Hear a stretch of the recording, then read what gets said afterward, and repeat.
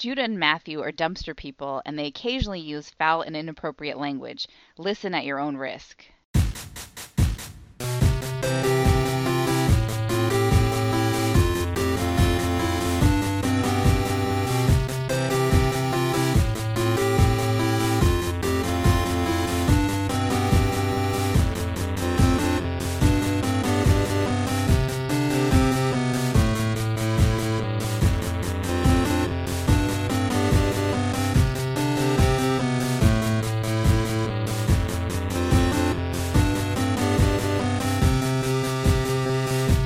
Welcome to Brother Date Star Trek's edition. I'm Matthew. I'm Judah. Hey, week 87. Like Gronk. Doesn't it seem like the weeks Gronk are week. going up way too slowly? Yeah, I'm always sure I haven't updated it in my notes, and then I have to check Landrew every single time to see that, nope, last week was 86. It is still just week 87. I mean, I know we're going at the rate of 1 week every 2.1 weeks or rough somewhere thereabouts given the episodes we skip, but woof. Yeah, it's not great, but again, we're getting so close to halfway. I mean, let's be honest. Who cares halfway? The next milestone is No More Enterprise. I know. Obviously, that's not as good a milestone as if it was No More Voyager. No.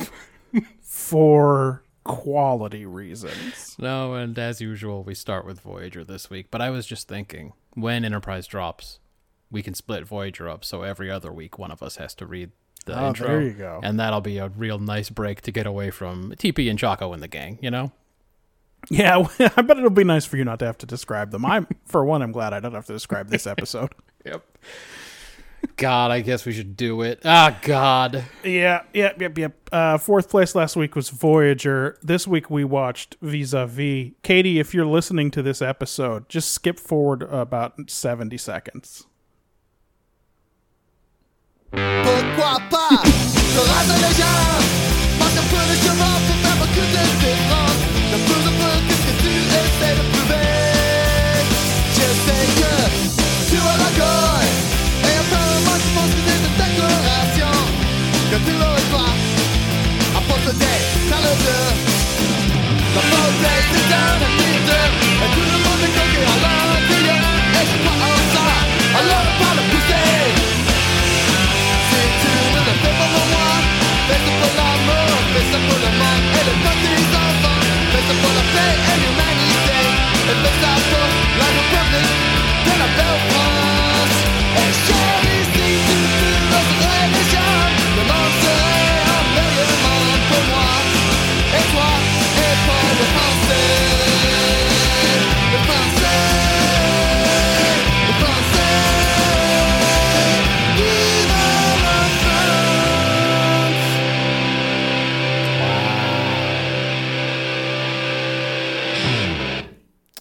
Were you telling her to skip ahead because not only does she hate it when you speak French, but when you listen to anything French?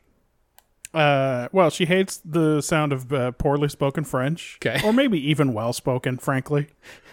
And Dr. Frank's French in that is not amazing. No. I would not describe it as amazing. Sometimes not even knowing how to speak a language, you can tell if someone else is speaking it badly. Oh, sure. Like when you hear Anakin speaking Huttese. Yes, exactly. I can't speak Huttese, but I know he ain't doing it right. Yeah. That was 80s TV sitcom theme length. Yeah. 'Cause I think the song is 1 minute and 6 seconds or something like that, or that clip's 1 minute and 6 seconds. But it's like, that's the whole song? Yes. I don't know. Oh, I mean, it's not like McCormick and Hardcastle theme length. That one was interminable. But they had to put in all the sound effects, you know? They didn't want to waste them. It turns out I have almost no music in French. So I don't really that's either, but what made it. now I got that Billy Joel song, C'était toi. Oh, boy. The one that's Tell me just, about this. The one that's just Michelle by the Beatles, but, you know, he did his own version. All right, fine. Let's see. How do the notes start here? No. Bad Voyager. We start off with TP just wrenching on a fucking sick muscle car with some generic surf rock playing. No, that's actual Dick Dale. Oh, God, was it really? Yeah, He the sounds composer. generic. The composer for Voyager used to be a Deltone. What? Yeah. That's weird. Has that come up before? It feels like the first time I've ever heard that. Well, I only know because I read the memory alpha on this one. All right, so maybe it's not that generic, but it sounded generic. Yeah, well, it's just that's what instrumental surf rock sounds like. But yeah, it should have been Black Sand Beach or something. Schmollis comes to complain that TP's always in the holodeck and never doing his nurse training. TP gets called to the bridge because, space is folding in on itself. You get it. TP's definitely necessary for this mystery. You're going to want a good pilot when that's happening. Anyway, TP somehow notices the ship is using a coaxial warp drive, and that is big news for some reason. Also, it might blow up, and that would be bad news. Credits. TP seems to save the day with some sick-as-hell piloting, and then they save the pilot and his ship anyway, so nothing blew up. The pilot seems friendly enough, and they want to help him get his ship fixed up. Meanwhile, TP goes to Chaco and asks to help repair this alien ship, but TP got a bad grade in nursing, and Chaco's mad about it.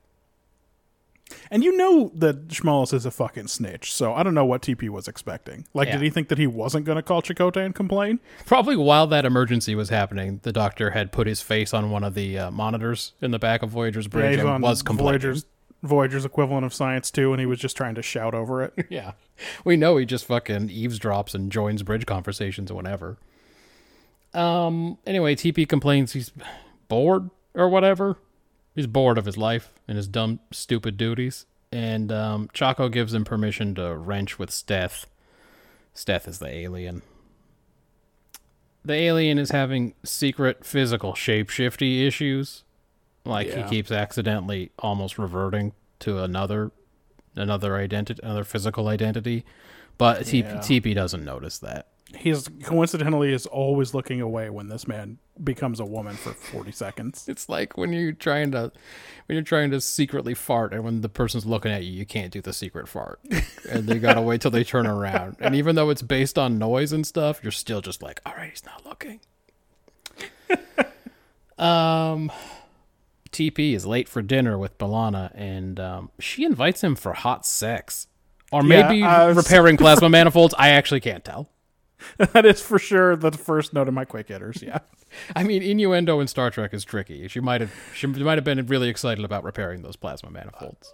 Well, okay, but if so, why do you ask Tom Paris to help you in the middle of the night? Are there not night shift engineers? Yeah, but it's Vorik, and that's awkward.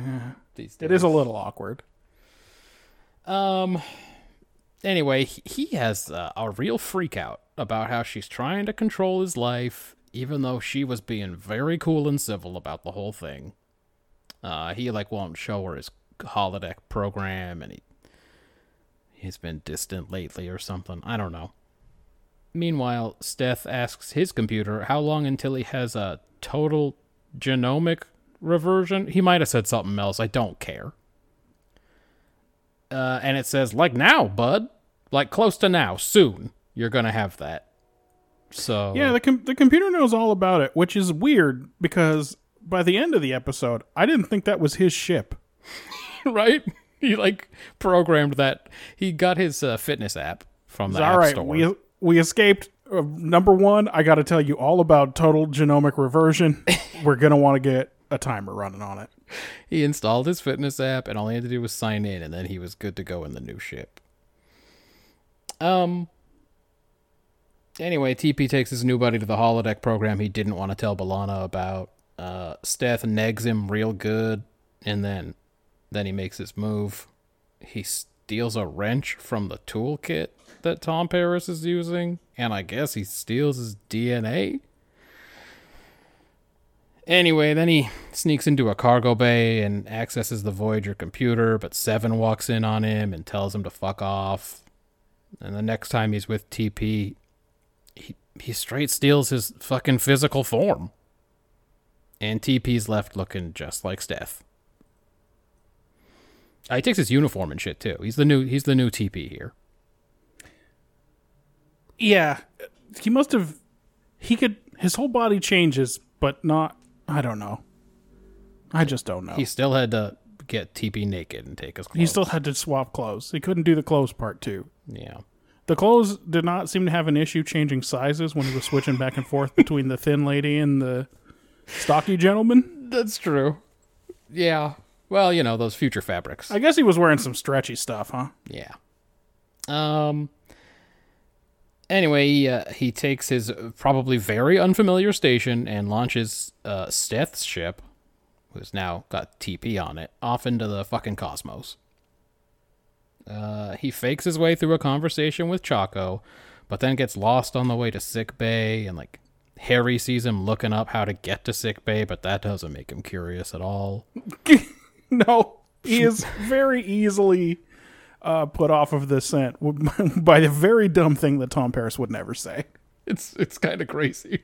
It's crazy, except that literally everybody in the episode who isn't Tom Paris or Steph acts like they cannot fucking figure this one out. Yeah. Schmollis gives him some homework when he finally gets to sickbay, and he gets out of that with flattery. And then he goes and bothers B'Elanna and convinces her to give it up. I mean, she obliges. Finally, TP wakes up on Steth's ship. I don't know how long he was out. But he's under attack from some new different aliens who are understandably very mad at Steth for stealing one of their physical forms. Or are they mad at him for stealing the ship? I'm going to be honest with you. I got lost. There are many times in these notes, in this episode description, where I say, I don't really know. I don't know what was happening. Fake TP tries to get B'Elanna to come away on a sex trip with him, and she says she can't because of work, and he gets real physical and nasty with her. Yeah. Then Seven comes to visit Fake TP, who is drunk, so I guess you can get the real booze. Because he was late for a meeting that they were supposed to have, and she spies him reading the captain's personal logs. And then he gets real physical and weird with her, too. Yeah. Which is weird because, based on the previous episodes, I would expect that 7 of 9 could turn him inside out. And would be happy to. And would kind of enjoy it. Yeah, she doesn't seem to want to hold back on those kinds of things, but I guess she just goes and snitches. She probably just gave him some nanoprobes that are going to give him, rockin' diarrhea later. She can use them for any purpose, as we know. It's called Seven's Revenge. Janeway calls Fake TP in and lectures him. And he gets choky with her, too. Yeah. And then Tuvok comes in and stuns him. There's a scene of real TP working with the new alien to track Voyager. I cut you off. You didn't mention that there's always a bigger fish. There's always a bigger fish twice. Yeah, so he's working with the new alien to track Voyager. But then there's a scene of Schmollis going over TP's test results and explaining that... Does he even explain anything, or just he thinks something's up? There's extra DNA in there. There's more DNA. He's got the more DNA. Maybe from a virus? And then real TP shows up at Voyager, and he says all the things that Janeway should very much believe by now. But she assumes real TP is Steth the villain, and decides to hold his ship in a tractor beam. Meanwhile, Fake TP is now Fake Janeway, we find out. And he steals a shuttle. He or she steals a shuttle and stuns Seven. It's getting pretty confusing. And real TP convinces Chaco to let him go after the shuttle. Right, because they're stealing a shuttle that has been modified using Steth's coaxial warp drive. Right, so Voyager won't do a good chase. Right. There's a dumb firefight between the shuttle and the alien ship, and TP wins, and then Schmollis whips up a substitute and restores TP and Janeway, and it's old Steth, the other alien, Steth's identities. I don't remember what the real alien's name was, right? Because Steth was a stolen identity. We never learn what the real alien's name is. Anyway, Steth, now restored, takes the alien away to, I guess, find his other victims and see if they can repeat this process until they get back to the start. Because they assume... Yeah, you said Schmollis whipped up a substitute. I assumed that they forced him to switch them back. Oh. Wait, what do you mean? I assumed that once they had imposter Janeway, Right. they forced him to reverse all of the changes Oh, maybe. using his own personal magic. Well, that could be. I don't know why he'd comply, but maybe. TP takes B'Elanna to his dumb car program, and I guess they're both totally fine now. So that's... Boy, that was this confusing episode. You think it's one of those things where she's like, I don't know, some of that time you weren't yourself, and frankly, if I don't try to work out which time you were you and which time you weren't, it'll be a lot easier for me to let some of this stuff go. Maybe, but I got a lot to say about B'Elanna. Cool. In this plot that they keep forcing on us, her relationship with TP that I can't imagine anybody was ever interested in. But first, Why did you think there were shippers? It is a good question. I can't imagine anyone was like, oh, finally, I wanted those two to get together. What was this episode about? The grass is always greener on the other side. Okay. Tom acts real shitty to everyone in his life because he's bored and he wishes he could run off and be a test pilot like Steph. Yep, Steph. Meanwhile, By the way, gets Steph a- is what the old lady I used to work with at Oxford called Steph and Seth Curry. She just there called you them go. both Steph.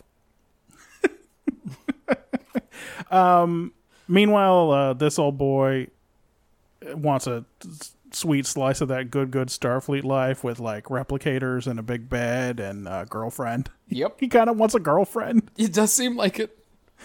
And they're both wrong. They should just be happy with what they've got. That's what the message of this is. Just be happy with what you got.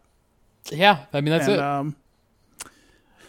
I mean, it's not much, but they didn't make me work for it. I am giving them as much as 4. Okay. Before I read Ben's, I'll just say I had the exact same take as you, and I gave it a 5. I just Okay. extremely fucking rote, but at least it was obvious. Ben gave it a 3 with allow people to get to know you and become important to you. He said he didn't find anything in the A plot, so he went with the B plot, which I guess is the relationship between B'Elanna and TP, though it was tied up in the A plot. Anyway, he thought that obviously the whole B'Elanna thing, but then also the crew knows him so well that they catch on to the fact that something's up. But they didn't. No, they fucking don't. They This did. is probably the single worst instant. The only one that's worse than this is when that O'Brien clone got through the whole episode without being discovered. Well, wait, but he was really O'Brien, right? Like he was just basically O'Brien, but he was Yeah, he was an clone? identical. He wasn't an Yeah. imposter. He was a clone that had like a brain dupe or I something. guess we should all remember that they all just had a long conversation about what was going to happen over his dying body. Yes. 'Cause he was still alive, just the life kind of slowly fading out of him, and they were all just kind of talking amongst themselves, standing right over his body. He just got his femoral artery nicked and he's bleeding to death and getting Like- cold and starting to get tremors. And He they're just didn't like, so know. he's a clone? A long conversation, including the other O'Brien, real O'Brien, just kind of looking at him like, "Oh, what's this?" Like, "Hey, man, they hate clones in the Federation, huh? Wow." Yeah. Well, we know Riker and Pulaski's take on clones. Right? Then we know O'Brien was from that ship, so that might have And- something to do with it. And also, O'Brien saw Picard as basically a time clone. So Well, let's also not forget, because we saw this episode as well, that the O'Brien we know is a fake future O'Brien from like 10 hours in the future or something. Do you remember that? The real O'Brien died, and this O'Brien's a replacement from very, very shortly. In the oh future. yeah, it's like even less consequential than Harry Kim 2, Yes. who is a replacement from a Harry Kim from a universe that diverged about 15 minutes ago. He's technically not the O'Brien we started with. Right? They Yeah, I said kind of had Evan- forgotten that. It's a very forgettable episode. All right, fuck. Anyway, yeah. So his take was a 3.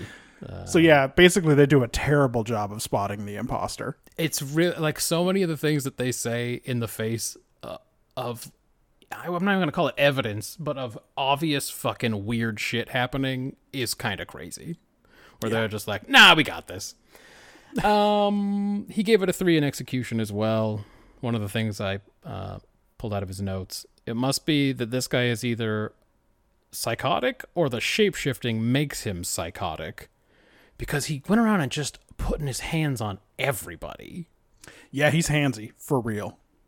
And then he said, why can't Voyager pursue the ship themselves? Fake Janeway? The carburetor?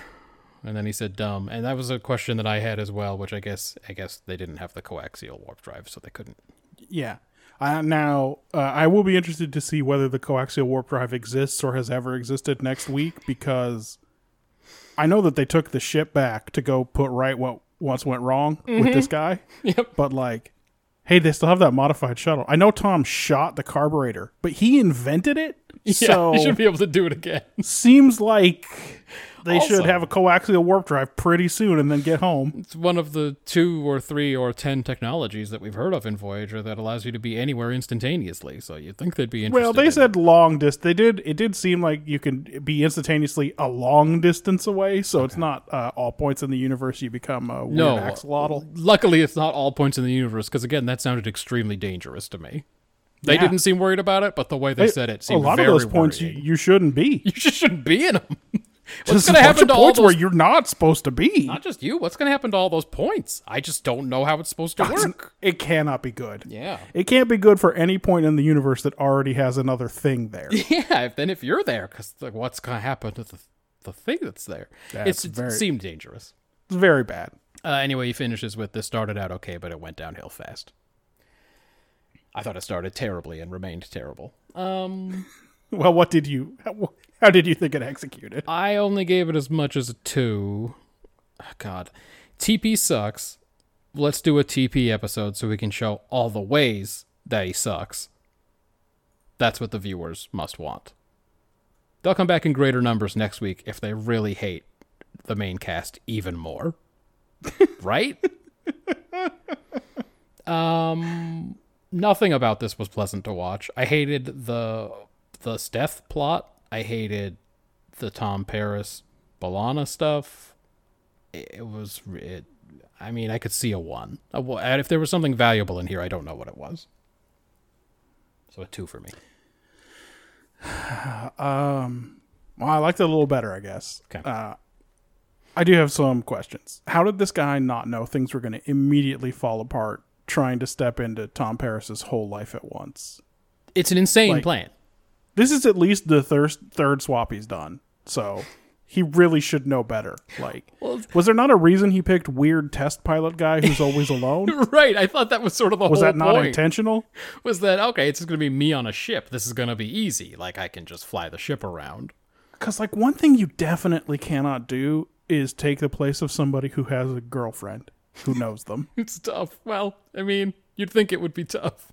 If you're not getting anything from the person's brain to the extent that you got to look up where sickbay is on a fucking map and you don't even know how to use the map that good, apparently, because it shouldn't be that hard to find. Yeah, what's your plan? This is a big fucking swing. He really got Did he lucky. think Tom Paris was like a lot more senior on this ship and people wouldn't be telling him to go do stuff that he didn't know how to do? You could just tell him all to fuck off. Yeah, again, he got extremely lucky with everyone in this episode. That everyone was willing to just be like, I don't know, it's fine. Yeah, well, it's very frustrating to me that in this universe where body swaps and clones and alien duplicates are a dime a dozen, this guy got to be an asshole to so many people without being discovered. Yep. Just walked around the ship being an asshole. I guess when he symbolically lets B'Elanna see his Camaro at the end, we're supposed to think that the off-camera funk he's been going through at the beginning is over, now that he's been through this thought experiment. But we spent so much time on all the body swapping that we don't know enough about what was going wrong with his life to understand what has changed, why it's different, what's going to be different, why it's better now. Yeah, he like kind of hints at monotony, Yes. which is so crazy. It's extremely crazy because Every other week they're in some kind of emergency super danger. well, the last week he woke up in World War II Germany. Paris, Yeah, that's right, in occupied France. occupied France, fighting Nazis who were Hirogen aliens. That was last week. I know. But that's what he was hinting at, right? Wasn't he like, oh, I just gotta keep doing this stuff every day. I don't even know why I'm doing it. The week before that was Retrospect. Was that the one where 7 of 9 went crazy and then we had to litigate recovered memories? Oh, God, yes. Before that, Prey, Hunters. I forget what Message in a Bottle is, but I'm sure it sucked. It was one of those ones where they were getting... Was that the one with the Andy Dick? I don't know. Oh, yeah. Okay. Yeah. Well, he didn't really have anything to do that week. That would have been a boring week for him. Yeah. The week before that, though, was Waking Moments. The one when with the everyone moon. had to live in a nightmare. The one that we lived in a nightmare. Yeah. It was the worst episode by our rubric of all time. Yeah, so far. So, I don't know. It doesn't seem that boring. I couldn't believe it when he was saying that. Yeah, you know what? I had initially given this a 5 because the TV making part of it, there wasn't anything really wrong with it. That's why I gave it as much as a 2. Because Like, I it was mostly like, went well. I was like, at least it like narratively made sense. Yeah. In retrospect, though, it's I'm going to drop it down to a 4. Okay. World building. I mean, Ben says, coaxial warp drive. The Benthans. I don't know. Yeah, he says, There's not a lot. were they actually outfitting a shuttle pod with coaxial warp? They know that going that fast in a shuttle pod turns you into a horny salamander. They should know it. And we're on the same page because for world building, I just have coaxial warp drive is Tom Paris's wet dream, even though he's been through the threshold. So, it's just a 1 for me. Like, this is weird shit in space It really is. to one of the larger extents. Yeah. Well, let me see if I can add some. Let me see if I can shed some light on this great episode. This is where you're going to say the various names of things that have come up in the episode, and I'm going to just think to myself, well, that's nothing. Well, I too started with coaxial warp drive, or as Choco calls it, coaxial what? Oh, it was the warp drive was part warp that's drive. confusing to him. Warp drive was very tricky. He for him. understood coaxial. He knows what that means. I paused the episode for a very long time at that point. It was the teaser.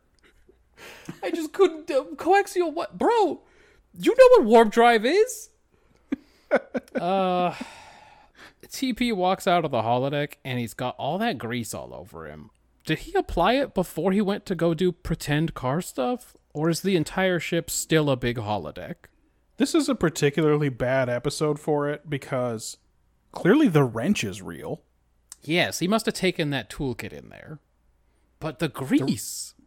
The wrench is real. He wasn't really getting DNA. He was really getting DNA on it. This guy was able to steal it and walk away. He wore his coveralls Jumpsuit? to the bridge.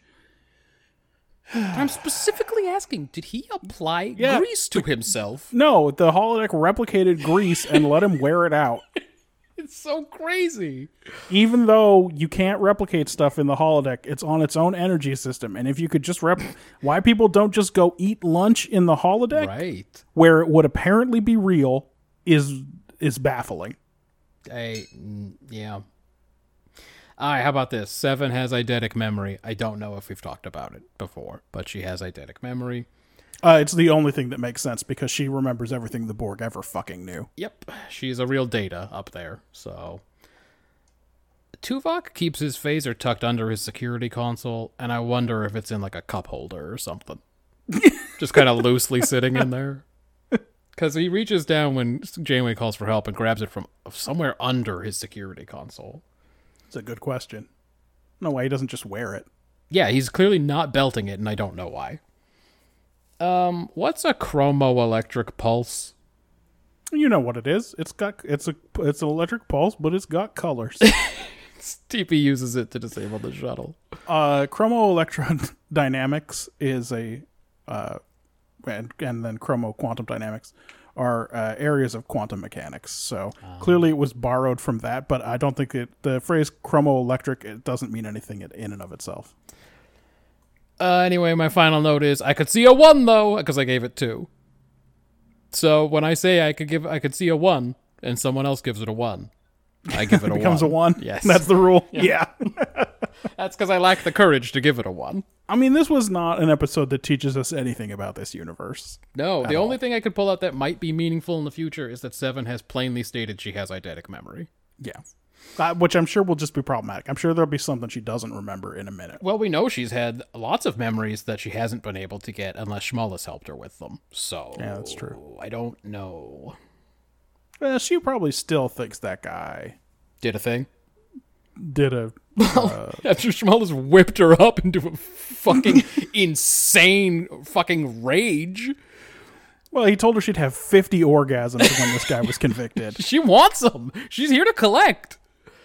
That was so She bad. says, that does sound good. I was a little bit surprised when at the end of that episode, Schmullis apologized for being so shitty. Because they normally But he wouldn't did write it in that. the worst possible way. Yes. He went in there. It's like if you did something minor at work and your boss is like, hey, we need to talk. And you said, well, fire me then. yeah, turn me off. Shut me like, down. okay. Reset me. I guess we're not talking then. Yeah, he's a real piece of crap. What are we on? Characterization? Yeah, give it to me. I gave it a 1. Oh. Check this out. Schmullis is, I don't know, TP's new dad or teacher or something. He's real disappointed in him in the beginning. And he falls hard for fake TP's flattery. TP is too frivolous. Why can't he focus on being responsible? He's bored of the humdrum existence out here in the Delta Quadrant where every day is the same as the last. Wait, what? Anyway, he continues to be the absolute worst boyfriend ever, even to the point that maybe B'Elanna could be forgiven for not realizing it wasn't TP at all post-switch, because the other guy sucked too. Yeah, I guess in her mind, it's just like, well, he's never roughed me up before, but it actually does fit the progression. Kinda tracks. I mean, he fucking exploded on her before he'd been switched in the Replimat or whatever they call that, mess hall. Like, for real, she has probably one sarcastic remark about him losing his hair away from catching a slap. That's my feeling about Tom Paris. Yes, I think so too. He sucks at golf too. I'm not sure why everyone was happy in the end. Nothing happens except he finally takes B'Elanna to his shitty holo program. It's Neelix's job to de-escalate when people have personal spats in the mess hall, because he ain't got no staff. It's just him back there.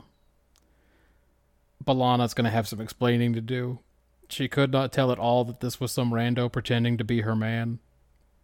Now, TP sucks so hard she shouldn't even feel bad about it, but, like, she did not appear to fucking know that this guy who literally had no memories from TP's head. She probably let him do some new stuff, too, because he was, He was freaky. being a little pushy about it, but Ugh. Tom Paris is very boring, I assume. Chaco and Janeway are both in it, but they're total nothings. Just real big zeros like Harry in this one. Then, despite all the obvious clues, they never figure anything out. No, his best friend and the person he works most closely with just have no fucking idea. He doesn't know where sickbay is. He gives the worst lie ever about how he's trying to find a more fucking Efficient route from between his quarters and sick bay. And I don't know, but I'm guessing he was not on that route. No, probably not, because he was lost. Yeah. It would be great if Harry Kemp said, okay, but Well, you hear why are we down on deck 18? I don't really Why didn't he just sit there and not just near there. fucking look at him for like 10 seconds and then go, what? Who are you? What are you talking about? Yeah, it's a 1, man. I was disappointed by everybody in it. I mean, Ben's a 4. Oh, yeah. Again, Chaco needs... I think he's saying this for Chaco's benefit. Why would Janeway fake out the crew, stun 7, and steal one of the crazy shuttle, one of the upgraded shuttles? Because TV has to convince Chaco at the end. Yes. Yeah, no. I'm a 3. Well, let's see. Let's see if I'm really a 3. Okay. We get just enough to suggest that Tom is looking for some kind of an escape from his routine with all this holodeck horse shit, without the writers having to invent some actual thoughts and emotion for him. Like, they do exactly the minimum amount of work to make this story make sense. Mm-hmm. But he's kind of the only character that's really in this one. As usual... hold on, sorry. As usual, if they had just decided to go small and just do an episode about TP's psyche... Yeah. Probably a better episode, It's right? a better episode, even though we hate TP so much. Yeah. Schmalis and Kim come off as real nitwits for falling for this shtick. I guess Chakotay makes the tough call that something is weird about Janeway abandoning ship as soon as the specter of shape changing is raised. But I don't think that that's, really worth a lot of credit for saying, okay, go after her. I guess so. It's Vets. Yeah, I think it's only a 2. I want to say that I did not hate this episode as much as the score reflects. Okay. Again, because it was not baffling. No. It was not in the normal Voyager way. Very difficult to follow and nonsensical if you thought about it for a second. It wasn't twisted or... No, it was disappointing in several areas. Yeah. But, man. I have very few quick hitters this week. All right. Let's just start with Ben's. Why does he need real tools for the holodeck? Why doesn't he just ask for one to be created? Yeah. Technically, shouldn't coaxial drive be a thing now and something they'd work to incorporate into Voyager? Yeah, well, we never see the shuttle go into coaxial drive, and I guess next week we'll just hear that it was a failure, or the next time it comes up. Yeah. Kind of like how the transwarp drive in Star Trek 3 breaks because Scotty steals a couple of bolts out of the engine. And then it's not heard from And again. then we just never hear about transwarp again. But maybe that's why the ships are so much faster 70 years later. I don't know. Yeah. I have a few. One, is recalibrating the plasma manifolds a sex thing? If not, what's up with that invitation? Do you want Tom Paris to recalibrate the plasma manifolds? Seems like it's the wrong guy, but again, who's she supposed to ask? Fucking Vorik or Harry? Where's Scott Thompson? Is he still alive? I don't know the answer to this question. I can't keep track of the ancillary characters. Okay. Yeah, Harry Kim is who you need to ask then, I guess. Yeah. At least you get to tease him about his crush on Seven if you do it with him. Right? Oh, that's right. And when they are together, that is all she does. So yeah. Yeah. Hey, do you remember in Silence when Data calls Picard Jean-Luc and gives the game away? Yeah. Hey, remember the schizoid man? Uh-huh. Hey, remember when Lore said a contraction and got beamed into space? I remember those things. Yeah. Not this week. No. Do you remember when Picard sang an old song, an old English song? Okay, so the part of it is they don't have a Riker on board here who Groppler Zorn's everything, and we saw it again this week that he doesn't. he's Groppler Zorn from the drop. He Groppler Zorn's that M-class planet so hard that they have to go back and check it out again or whatever. I give best actor to Dick Dale, worst actor to totally not pregnant B'Elanna. You should give best actor to Dick Dale because I thought it was generic Surf Rock, but it was really Dick Dale. It was really Dick Dale. He deserves it. Yeah, B'Elanna did not get out of that engineering coat, did she, the entire time? No. And not only that, but she was hunched way forward up to the table so that you could only see the shoulders of the engineering coat. Even when she gets into the car at the end, I think she's wearing the engineering coat. She's wildly pregnant this week, huh? Yeah. Let's see. Did you write anything down? I did. I immediately recognized Steth's voice. It turns out he's Bulldog from Frasier. That makes a lot of sense. Yeah. Not Bulldog, not a well-written character. Sometimes I wonder if Frasier the show was written by Frasier the character. Because Bulldog is the kind of villain the character Frasier probably is worried about out there in the world. Because he's like, Frasier's so far removed from like the real grime that's out there that he thinks the Bulldog, who's like a little bit crass, is just the worst. You been rewatching Frasier lately? Where's all this Frasier thoughts Been a coming long from? time. When I noticed it was Bulldog from Frasier, then I had all these thoughts about that made was you the think bad about guy. it. He was the bad guy in Frasier. Oh boy. For the experience of watching Frasier for me as an adult was just me shouting at Niles, "This is not your apartment. You can just leave." That's right. He does get caught in a lot of situations. He's got a lot of situations where maybe he's standing in the doorway and could just turn around and go home. Yeah, it shows a real farce, it turns out. A lot of scenes where people are going down hallways with lots of doors and like going into one door and then someone else tries to go into that door and like Yeah, it's a classic farce. it's really a farce.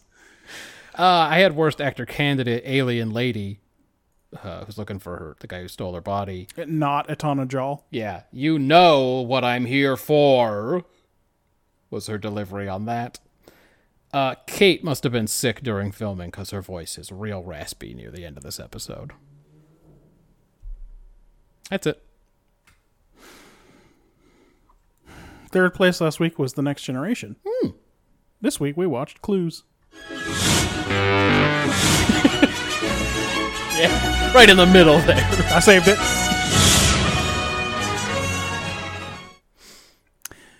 Enterprise is having a half day because they did a successful mission, and everyone's just playing around. Worf and Riker are doing Tai Chi.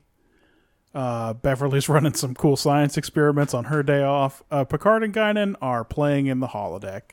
Yeah.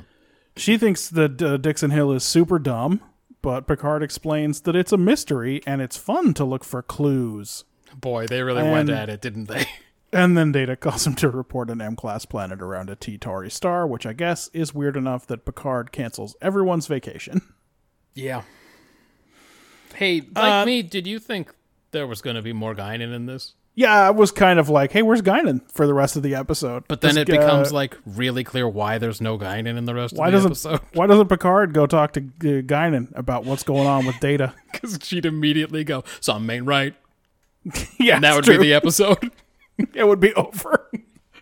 She probably would just be like, this sounds like the Paxons. And be like, TNG should not put so many characters on their show that are capable of sensing when things are wrong. Because then when they're written out of the episode, you know why. Well, they get to this star. They briefly detect odd energy signatures, which Picard and Data suspect are the result of an unstable wormhole. And then one of these things eats the fucking ship, and Data turns around to see the whole bridge crew unconscious. Yeah. Credits. They just wake up. Data tells Picard that the crew was out for about 30 seconds. There weren't any life-threatening injuries. They reset the ship's clock. Troy's got a headache. Data thinks they probably shouldn't go back to the wormhole zone. They should just send a probe to check out that M-class planet. O'Brien has some ligament damage. Also, he hates his new wife. And when Crusher goes for her med kit, which she left in the other room of sickbay that we've never seen before, all her Pokeballs are full of whoopers. Oh, fucking God. It's real bad. Yeah. She gives Nurse Ogawa some microaggression about it, but lets it go. Yep. And then the probe that Data sent reveals a frozen gas world, and Riker is Groppler Zorn level suspicious about it. He cannot. He's never going to let that stand. But Data has a fairly credible explanation, and so they just go on their way. I mean, it's not a good explanation. Like when, I don't want to get into it, but when Data says that maybe they were seeing the after image of a planet on the other side of the wormhole, no one says, do you mean where we are now? We're on that side. We went through it. Do you remember that? Or we do you were mean where over we there came and from? now we're here. Do you mean where we came That's- from? Because that planet wasn't over there. That is weird.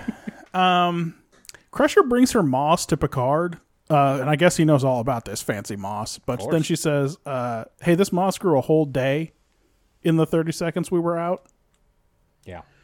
And Picard says, I don't know, man. Everything else says we were only out half a minute, but she insists, and he makes a big frown face, and he calls a meeting about it. This is what gets him a lot of the time, is when Crusher insists on something. Yep. Data spews some obvious horse shit about Pell Underhill's theory of everything has to be set right. It's the theory of how if something went wrong somewhere, the whole rest of the universe has got to change a little bit, and now Berenstein Bears is spelled with an A. That's right, even though we all remember how it was originally spelled. So, no one believes him. And so Picard gives him busy work, and as soon as he's out of the room, Geordi gives him up as a big liar. It's really good. I really liked it. They don't know if Data was affected by the wormhole or he's lying, so he has Geordi and Beverly look into a couple of ship systems that could tell them maybe how much time has really passed. They all meet up in engineering, and everyone agrees Data fucking lied. But you gotta love it. You gotta love on TNG how capable everybody is, especially compared to like Voyager, where they didn't need Geordi to tell them that. Like that was just the final confirmation. They clearly all knew. Everyone knew not to get up and leave the room when Picard told Data to go do something else. Everyone knew to keep sitting there. They all went, well, that's fucking bullshit. I've heard bullshit. They all heard his horseshit theory, and they said, okay. Hey, Data, we got some real important work we need you to do. I promised Ensign whatever that you'd help him with the sensors. Can you go do that immediately, please? I wonder, is Data sophisticated enough to know what is being done right there?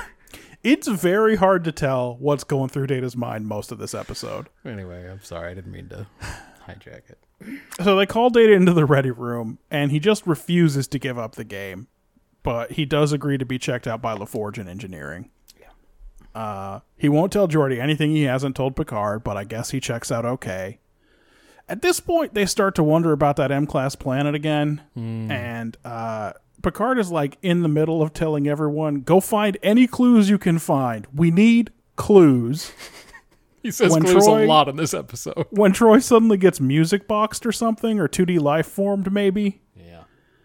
And for some fucking reason, they let her go to her quarters instead of sickbay. It happens every week, and every week we say, man, she really doesn't want to go to sickbay, huh? These fuckers, does Picard... Has he forgotten that 5 weeks ago she tried to resign because she would not take medical advice? She tried to resign From like now on, fucking this 30 bitch minutes. goes to sickbay. Yeah, that's...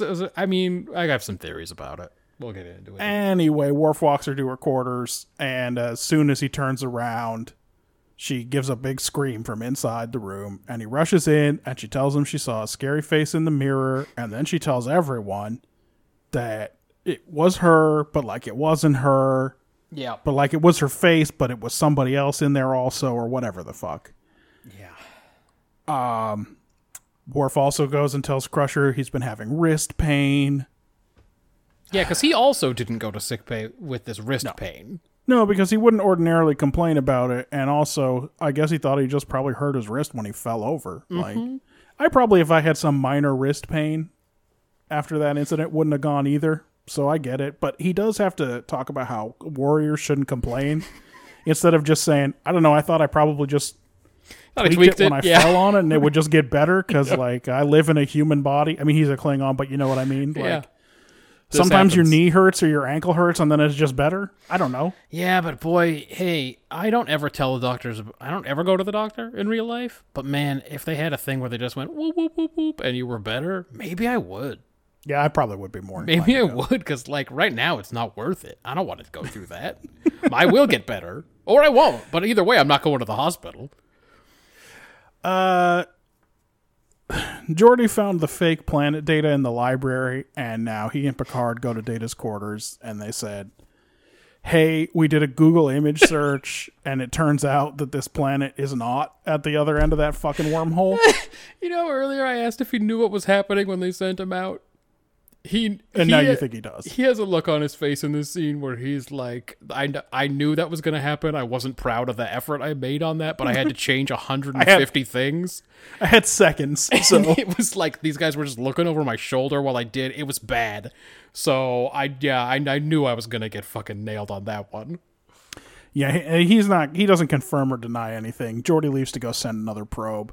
Picard tries to emotionally blackmail Data at this point by telling him about Troy's mirror freakout. And as a result of this effort, he manages to elicit a very vague suggestion that the whole crew may be at risk, but Data won't even give him a straight answer about that either. Picard now outright threatens him, saying that a court-martial would A, finish Data's career, and B, probably get him turned over to cyberneticists to be examined, as if this has not been litigated. Yep. But Data still won't obey his order to explain. Yeah. Crusher tells Picard that Worf's wrist was broken, and it looks like she's the one who fixed it. Guess she didn't do it that good, though. because That's it's kind of the assumption. Yeah. still bothering him. Worf immediately jumps to conclusions and thinks Data broke his wrist because, like, there's not that many people stronger than Worf, and there's no way that he could have fallen or got it caught in a door that closed unexpectedly or anything. Right. And we all know the wrist is the strongest part of the Klingon body. Yeah, but Picard has already made up his mind that Data thinks he's doing the right thing, Yeah. and he just wants to understand what it is. The new probe reaches the planet, and of course it is M-class, just like they thought. And Picard now announces his theory out loud that for the whole day that they were unconscious, they were fighting for their lives, and that it can only have been a stalemate. Mm-hmm. But this is going to be a big black mark on Data's record if they don't go back there and put the whole ship in danger. Yep. So they do that. They get to the planet. A bunch of green fog appears. A small ball of it comes at the ship. Too slow to be a photon torpedo, says Riker. It goes into Troy, as all space balls do, and she goes to see Data and tells him the plan has failed in a creepy voice. The plan has failed. Geordi brings Data to the bridge. It's actually the same voice that everyone in Star Wars uses when they talk about Chancellor Valorum. It really is. It is Amidala's diplomatic voice for sure. Data tells Picard they gotta get out of there immediately or they're gonna be in big trouble. And Picard fumbles around trying to figure out who ordered Data to keep secrets. But then at that point, Troy followed them, I guess. She shows up at the bridge. And finally Data says, listen, you gave me the fucking order. We gotta get out of here. But the energy field starts enveloping the ship. Yeah. Data stalls for time. He says that the aliens are called the Paxons. Troy steps forward and says they've invaded their system. Data explains that the Paxons are xenophobes and that they use this wormhole trick to keep themselves hidden. But it didn't work this time because Data wasn't knocked out. And then we go to a flashback. Yeah. And Data narrates, and he says that he woke the crew up, and the Paxons took over Troy's body. She broke Worf's wrist. Yeah, Worf goes down like a little bitch again. So take that, Worf. Yeah.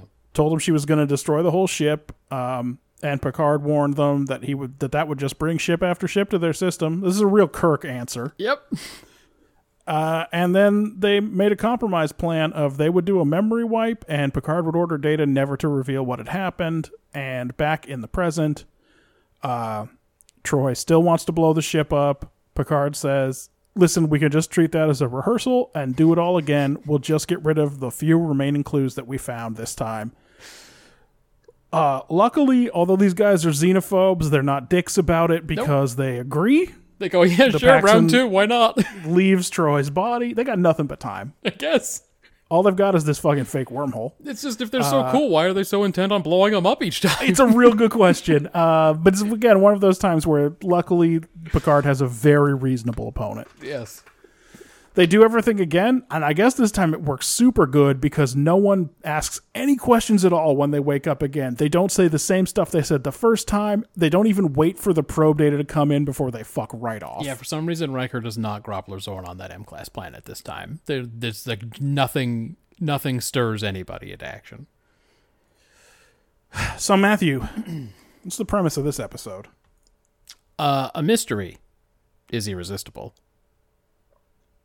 Well, shoot, that's probably true, but who cares? I gave it a 4. Yeah. Ben's take is curiosity kills the cat, and then he says, seems dumb, and he gives it a 2. Yeah, like they're telling you, don't ever be curious about anything. I think that the premise of this episode is either once we get the scent of a mystery, we can never stop, or practice makes perfect. It's true. But either way, so what? Yep. What is the takeaway? Do crime better? Is that what this is?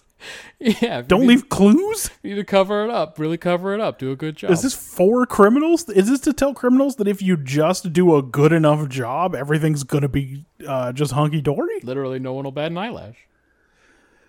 It's a 3 for me. Okay. Yeah. They said clues 400,000 times, so it is impossible to miss that take. By the way, I always expect someone to say the title, so I always write down who says it and when. But then as Picard, and it's immediate. After the 7th time Picard said it, I went, I don't care anymore. I'm not going to talk about it. I know it's a common guess enough we- word, but my God, they said it a lot. Yes. Um, I guess we should talk about execution. yeah, what about execution? Mismanaged minutes is, as usual, the big one. The cold open is really long. The Dixon Hill stuff does no work. We don't need to establish that mysteries are fun and everyone likes looking for clues. It's really dumb. It's the dumbest framing device. It is as if the writer said, I don't know, man, what if people think in the future we won't like mysteries anymore? Yeah. And then someone said, that's a good point. We better put a long scene in where they do Dixon Hill. We better hire all these people again and do all this costume work. And They probably flipped a fucking coin that said Dixon Hill on one side and Sherlock Holmes on the other. exactly, those are their mystery programs. And they went, we got Whoopi this week, so we got her for one scene. What we got? So then the flashback at the end Uh-huh. is like 90 seconds long. Definitely So in way this- shorter than the Dixon Hill stuff, for sure. In this flashback, Picard has to immediately grasp the problem and come up with a threat and a solution. And the Paxons have to immediately agree because they have not left themselves any time for this scene to be realistic. So Which these guys was are just like, done! you are invaders. I'm going to destroy your ship. If you do that, then you'll be discovered for sure. Starfleet will never stop sending ships. Now, What do you if propose, you have then? the ability to knock us out, you must have the ability to erase our memory. I do So what if you indeed. did that? Okay. But the android, I can't erase his memory. What if I order him never to... Now, Data, come here. I'm going to give you a very strange order. And it is just like, there's no breath there. The flashback is rushed. It's like the wrap-up of an episode of the animated series, right? Yes. It's super smashed together. And then they... Even doing it that short, they don't have enough time to show us how things went better the second time, or explain why no one was interested in the mystery the second time. Yeah, which is theoretically what the episode's supposed to be about, we've gathered. So, while the central character work was all pretty good, they really wasted time showing like two too many clues. 2 or 3 too many of them. Yeah, that could be for sure. And again, how unsatisfying is the end of this episode? This, I don't know how far we had gotten in my pneumonia rewatch, but I do remember being incensed about the end of this episode, even before we started this project. just And boy, was I dumb. just every bit as mad this time. It's astounding in a way. So again, some parts of it are okay. The mood is largely right, and that scene where Picard sends Data out of the observation room because everybody knows he fucking lied is very good. Yep. But this is just so badly managed that I can only give it 3 points. Yeah, that's fair. Ben gave it 4. Some of the stuff I pulled out, Data is lying overtly but giving hints. Yeah, he's doing that version of lying that, like, the Vulcans always do, or... It happens a lot in Star Trek, where they can't tell you something, but they're also not going to do even a little bit of, like, a decent job of covering up that they're lying. Right. Data, for this back half of this episode, just kind of stares at Picard looking real guilty. He does. He definitely looks like a dog that eated the French fries or whatever. Right. And again, how does he know how to do that? But anyway. Let's see. Another thing Ben said was warp 2 back to the scene of the crime. Yeah, they're not in a hurry. I also noticed it. Riker said that they had traveled a day's travel in 30 seconds, but then they warp 2 back. So I sure hope it was a fucking day at warp 2. Yep. And then again, the ending. We'll just do it better the second time then. No big deal. Kind of crazy that that's how it ends. Let's see. I was slightly higher. I gave it as much as a 5. Let's see. The music cue and big time zoom on Data gives that mystery away. Long before they need to. Yes. Like, we were going to figure it out anyway, guys. You put so many fucking clues in here, and Data just spends the back half of the episode basically acknowledging that he's lying. So you don't need to do, before any of those clues have come up, the big zoom. I like that Riker and Picard both realize that the best course of action is to leave this one alone, but that they can't now, because Data's definitely involved in a nefarious fucking way. Yep. And he has to be vindicated. Like, it's very Star Trek of them to be like, well, we gotta save Data. Gotta maybe kill 1,000 people because this guy's career could look bad. Also, I have the option of not reporting any of this. But I could just not do... Like, the way we're doing it with these aliens, we could just tell Starfleet, nothing happened here. Yep. They at least acknowledge... No one considers the problem that by the time this is all said and done, Enterprise will have been missing for 3 or 4 days. Yeah. They won't have to explain when they roll up on Starfleet. It's fine. Anyway, at least they acknowledge that it was probably a bad move, but they were going to do it anyway. They meet another cool alien, but, like, too cool. They just accept that Data was ordered not to say anything, but, like, they don't know him. Why would that be good enough? They were willing to kill everyone there. Listen, the universe of Star Trek is such a racist place that everyone instinctively believes anything you say about someone of another species. So when Picard says he won't tell... Everyone has fucking believed forever that Vulcans can't lie because someone said that one time. Yeah, and all they do is lie. And they just lie constantly. And as soon as Data says he's an android, if I order him not to reveal it, he won't. And then she's like, agreed. Okay, then, I guess. Like, that makes sense, you how fucking weirdos. How would these people even have any ideas about androids? They're like some weird non-physical energy beings. It is a very good question. Like, what's their experience with androids? Further, they're called the Paxons? Is that their own name? They have language? How did this work? Who called them the Paxons? And then they adopted it, so when they met all the other physical aliens, they'd be like, we're called the Paxons. I made it a beetle for a second. You did make it one of the Beatles. They're called the Paxons. Well, I gave it a 5, but it's a 4. You mean you made it one of the Beatles from Walk Hard, but still. I'm Paul McCartney. I'm the leader of the Beatles. I had it as a 5. It's a 4. Yeah, give me the world building. Okay. Ben's just a 1 on world building. Yeah, something about wormholes. I don't know. Harakas 5. Picard says leisure activities are a normal part of life on Enterprise. And from what I've seen, that's true. Everyone's got a lot of hobbies. They seem to have plenty of off time. The ship's like 3/4 empty, so there's a lot of space for activities. They definitely got the space, and they must not be working crazy long shifts or anything, because everyone's always enjoying themselves pretty well. Whatever a T-Tauri star is, you can find wormholes near it from time to time. But not M-class planets. Yes. That's so unusual that everyone cancel all duty your activities. Compels him to go look at it. Yep. Only Geordi and Data are capable of changing the ship's clock, bro. There's more security around the ship's clock than any other system as far as I can tell. I think that's true, and I just sat there for a minute going, what the fuck? You know that anyone can just walk up to Worf's console and fire the phasers. Yes. Because a crazy lady is gonna do that later. Yeah. It's true.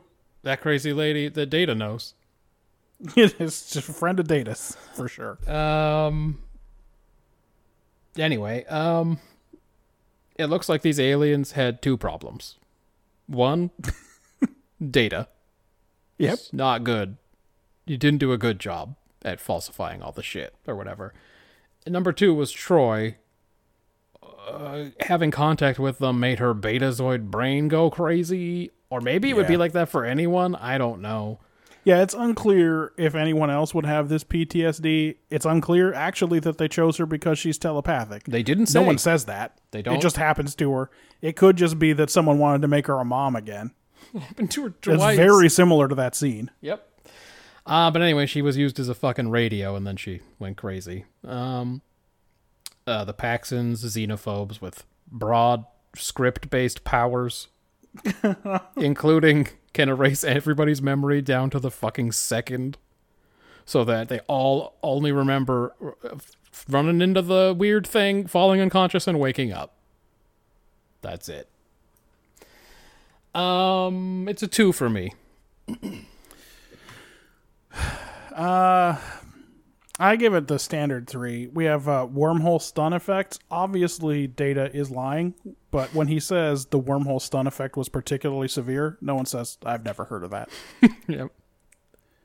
2 light years represents a day's travel. Transporter trace dating. Chronometer security. Oh, yeah, all the clues. And I guess despite everything, so far, Data's experimental status in the Federation. Because if it turns out he's a liar, Picard is sure he's going to be taken apart.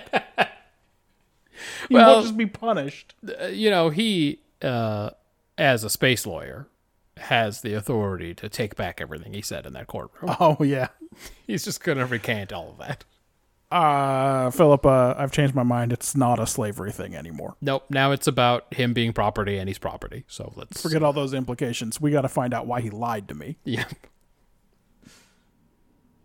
Ben's a 3 for characterization. Yes. He says Riker's not good at Tai Chi. Do you think Whoopi wanted to show off her gams?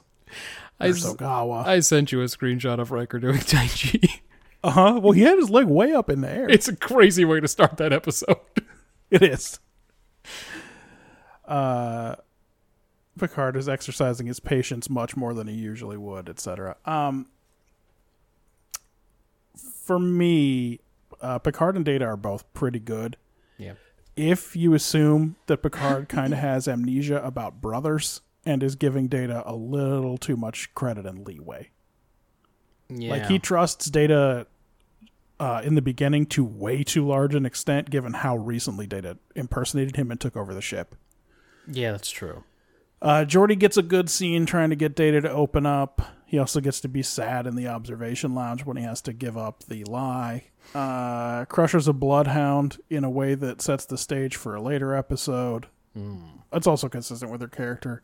Troy is a psychic vessel for aliens who leave behind nothing but torment, as usual. She always has a rough time when the aliens leave. And Riker's just mad about stuff all the time. And O'Brien hates his wife. So it's a little bit of a mixed bag. And what a waste of a Whoopi day. Mm-hmm. I gave it a 4. Okay. Mostly on the strength of Picard and Data. Yep, I also gave it a 4. Guinan and Picard are closer than friendship and closer than family, which means she awkwardly goes and plays Dixon Hill with him, but she doesn't want to. Yes. And then again, she disappears from the episode, despite likely being fucking useful in exactly this kind of scenario. It does seem like one where you'd want Guinan around. She's got, you know what? Janeway would love her, because she knows when something ain't right. That is true. Janeway would also love Pell Underhill. It's true. He had a whole fucking theory that everyone thinks is dumb. Data puts a lot of thought into bothering people on the holodeck. Straight fucking patches the call into the old rotary phone. He makes it much more confusing for everyone that way. Picard, Because he has to get the secretary involved. that's right. Oh, God. Okay. Data immediately starts giving him way too much detail on all the answers. Most people would give themselves away like that, but Data always does it. Which made my question, is he always lying? That's a very good point, because he does talk like that all the time. Yeah. He's not good at this whole cover-up thing. He uses his version of sass when he tells Picard, I know the way, sir. When Picard wants to have him escorted. Mm-hmm. He gives him I know the way, sir. He's got emotions, for sure. Picard really does rely on Data, huh? Should we go back for that M-class planet? Data says no, so I'm cool. Yep. Like, didn't even wait for anyone else to answer. He also says he's never known Data to tell a lie, but I don't think that can be true. He plunges the ship into possible danger in order to clear Data's name.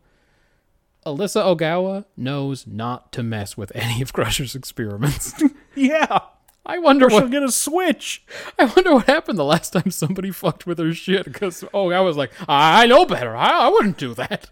I don't know if the word microaggression existed it probably did by 1992 or whenever this was filmed, but woof, that was tough to watch. She's not good to Ogawa, huh? You've been messing with my experiments? Huh? No, Doctor. I would never. I know. She says, I know better. I know better than to mess with any of your experiments. Again, Riker Groppler Zorned that M-class planet so hard. As soon as he heard that there was something wrong with that M-class planet, he went, "Nah, not on my watch." His one skill is activated and it sets the whole thing in motion. Geordi is there to throw Data under the bus, but don't worry, everybody already saw that Data was compromised. Yeah. Troy once again refuses to go to sickbay. She fucking hates Beverly, huh? It's got it like there must have been a time when they were doing some stretches and she thought this is a safe space and she said something she shouldn't have. Like maybe she did have a sex dream about Picard and then... Yeah, and then it fucking came out of Wesley's mouth one day. All of a sudden, ice cold. Well, we know she didn't want to do anything with her in the episode where she lost her powers. And she did want to yell at her about the extra 5 minutes it took her to get to her quarters. And then she definitely didn't want to do anything on the Dowd episode. She didn't want to go there. And in this one, she once again doesn't want to go down there. But Worf doesn't want to go either. So, again, was it his season 1 issues popping up where he doesn't want to rely on anybody? Or maybe Crusher... I mean, it's also his season one issues where he killed a Romulan and she's very disappointed with him.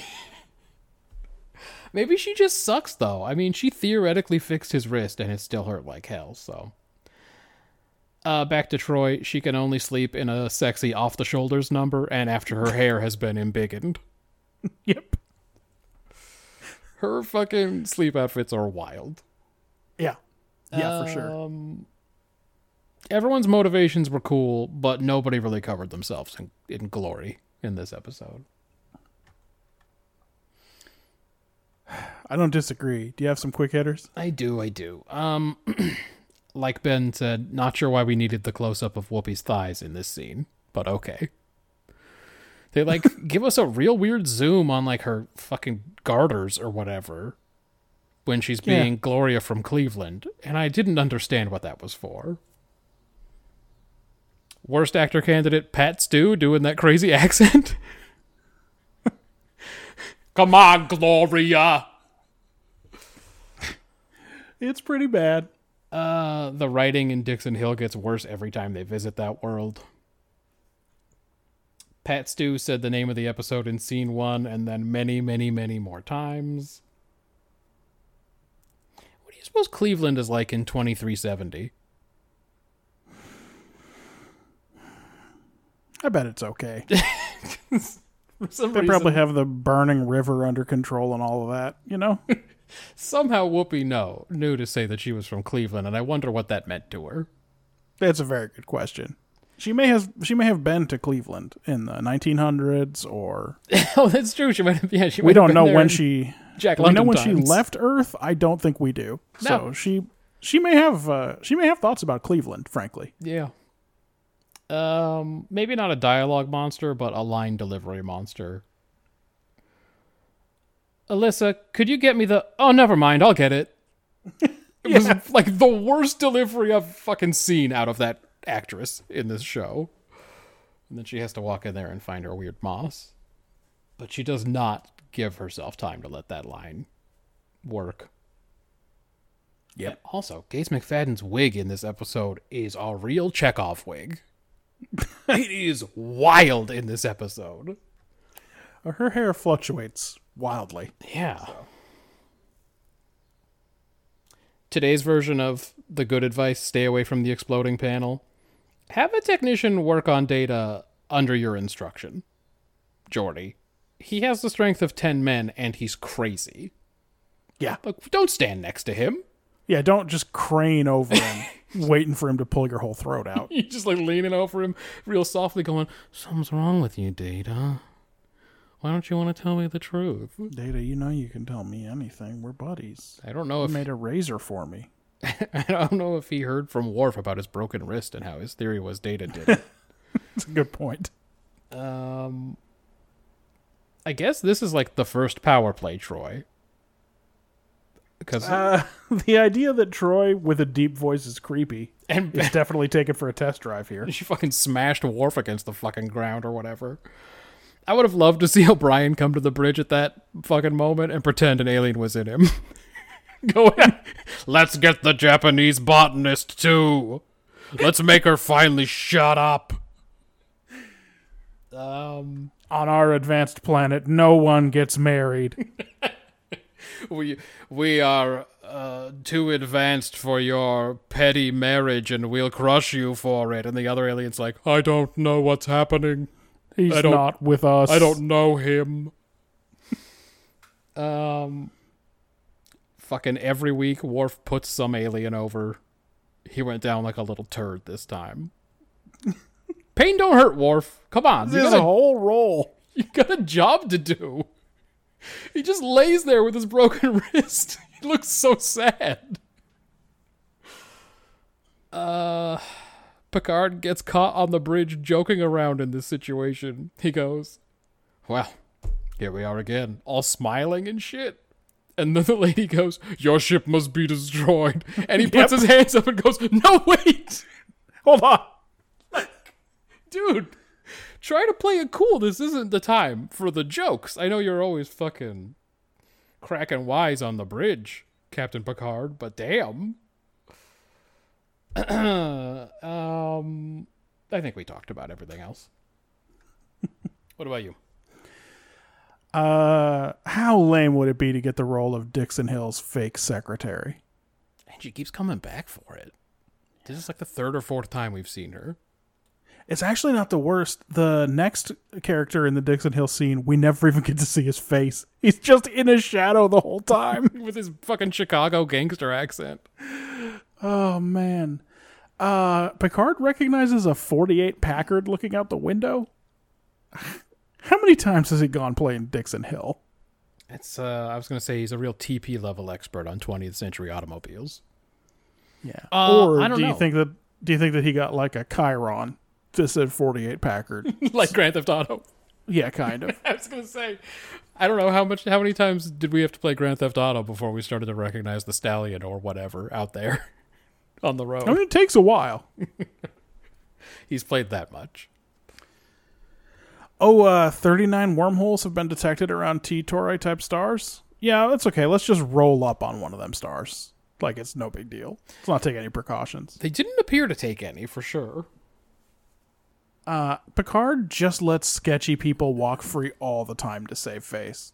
Like, hey, Data, we know you know the way to engineering. Do you not understand what's happening here? Do you not understand that you are a suspect? That I'm not just going to let you walk to engineering? I don't know how many times in a drama I've heard somebody shake off a card and go, I know the way. But I really don't know how Data knew to do that. How many dramas has he seen?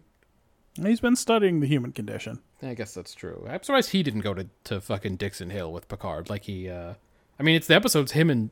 Why wasn't he in that?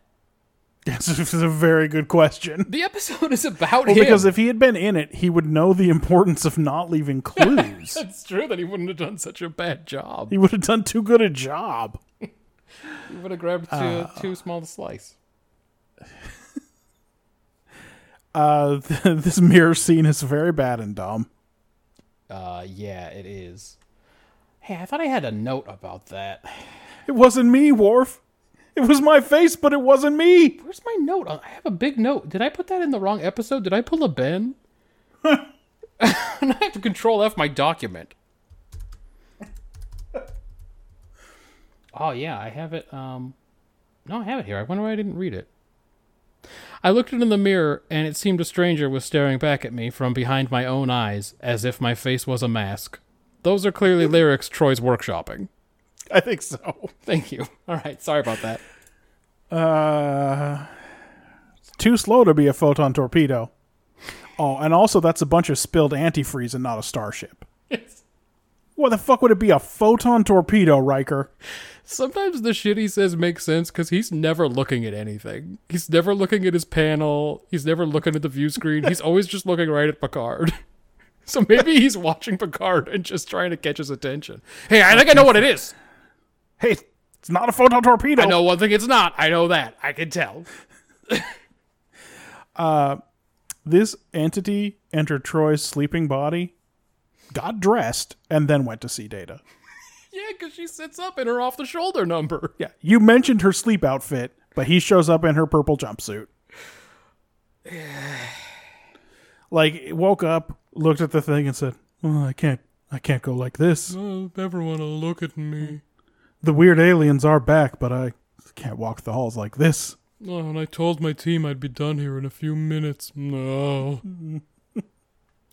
Hey, I solved it. If these aliens erased everyone's memory and gave the whole crew, 24-hour diarrhea, then no one would be bothered about any clues. They'd all be distracted by the time they were far away from that place. They'd all be just gripping the edge of their consoles. And they'd be like, what? The probe's a different planet? I don't care. And then I love that would go down in the record books as a symptom of going through a wormhole. Yeah. Hey, we went through an unstable wormhole and everybody got bad diarrhea. There's only one toilet on the bridge. It was a bad time. Yeah, people were going to auxiliary decks and shit, fucking unpopulated I'm going decks. to work from the battle bridge for a while. Yeah. I'm going to take this one from my quarters. Forever, that would be a symptom. Possible symptoms of going through a wormhole include the fucking wild shits. What if you just give everyone bad diarrhea? I promise they would not be able to focus on clues. If only they'd spent more time workshopping it instead of trying to get out of that episode in 13 seconds. I gave Best Actor to Disappointed Geordie and Worst Actor to Pax and Troy. Yeah, that's fair. All right, that's 2 down. It sure is. In second place last week was Deep Space Nine. This week we watched Accession. Ben's pick of the week. Great. Hi, this is Ben Town, your remote Star Trek Edition correspondent, with my pick of the week. Pick of the week.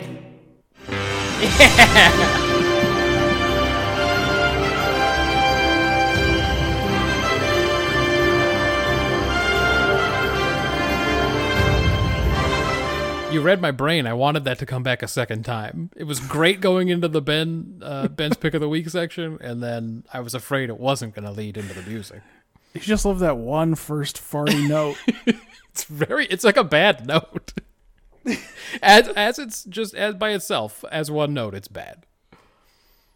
All right, let's see. God, I might have to do A plot, B plot on this. Jesus, God, do I have to? Yeah, I think I do. All right. Kira, I'm going to start with this plot. Kira brings in a couple of Bajoran crew who want Sisko's wedding blessing, as the emissary. Because it's TV, just as Sisko voices his continued discomfort with being a religious icon, a crazy old ship comes through the wormhole, and in the infirmary, we find that the passenger on that ship claims to be the emissary. You see how TV works? Yep. Credits. The emissary describes an encounter he had with the wormhole aliens or prophets or whatever 200 years ago, but he thinks it just happened, like he just left home in his weird light sail ship. But guess what? He also says he's one of Bajor's greatest poets. Akoram Lon? Mm-hmm. Sisko tells Dax all of the prophecies speak more clearly about this guy than they ever did about him, and he's going to step aside and let Akoram be the emissary. The guy actually wants the job, he says, and Starfleet never liked Sisko being a religious icon anyway. Yeah, well, they wouldn't. It doesn't seem like the kind of thing they'd be into, although... It's a tough one. It probably makes it pretty hard for them to replace him.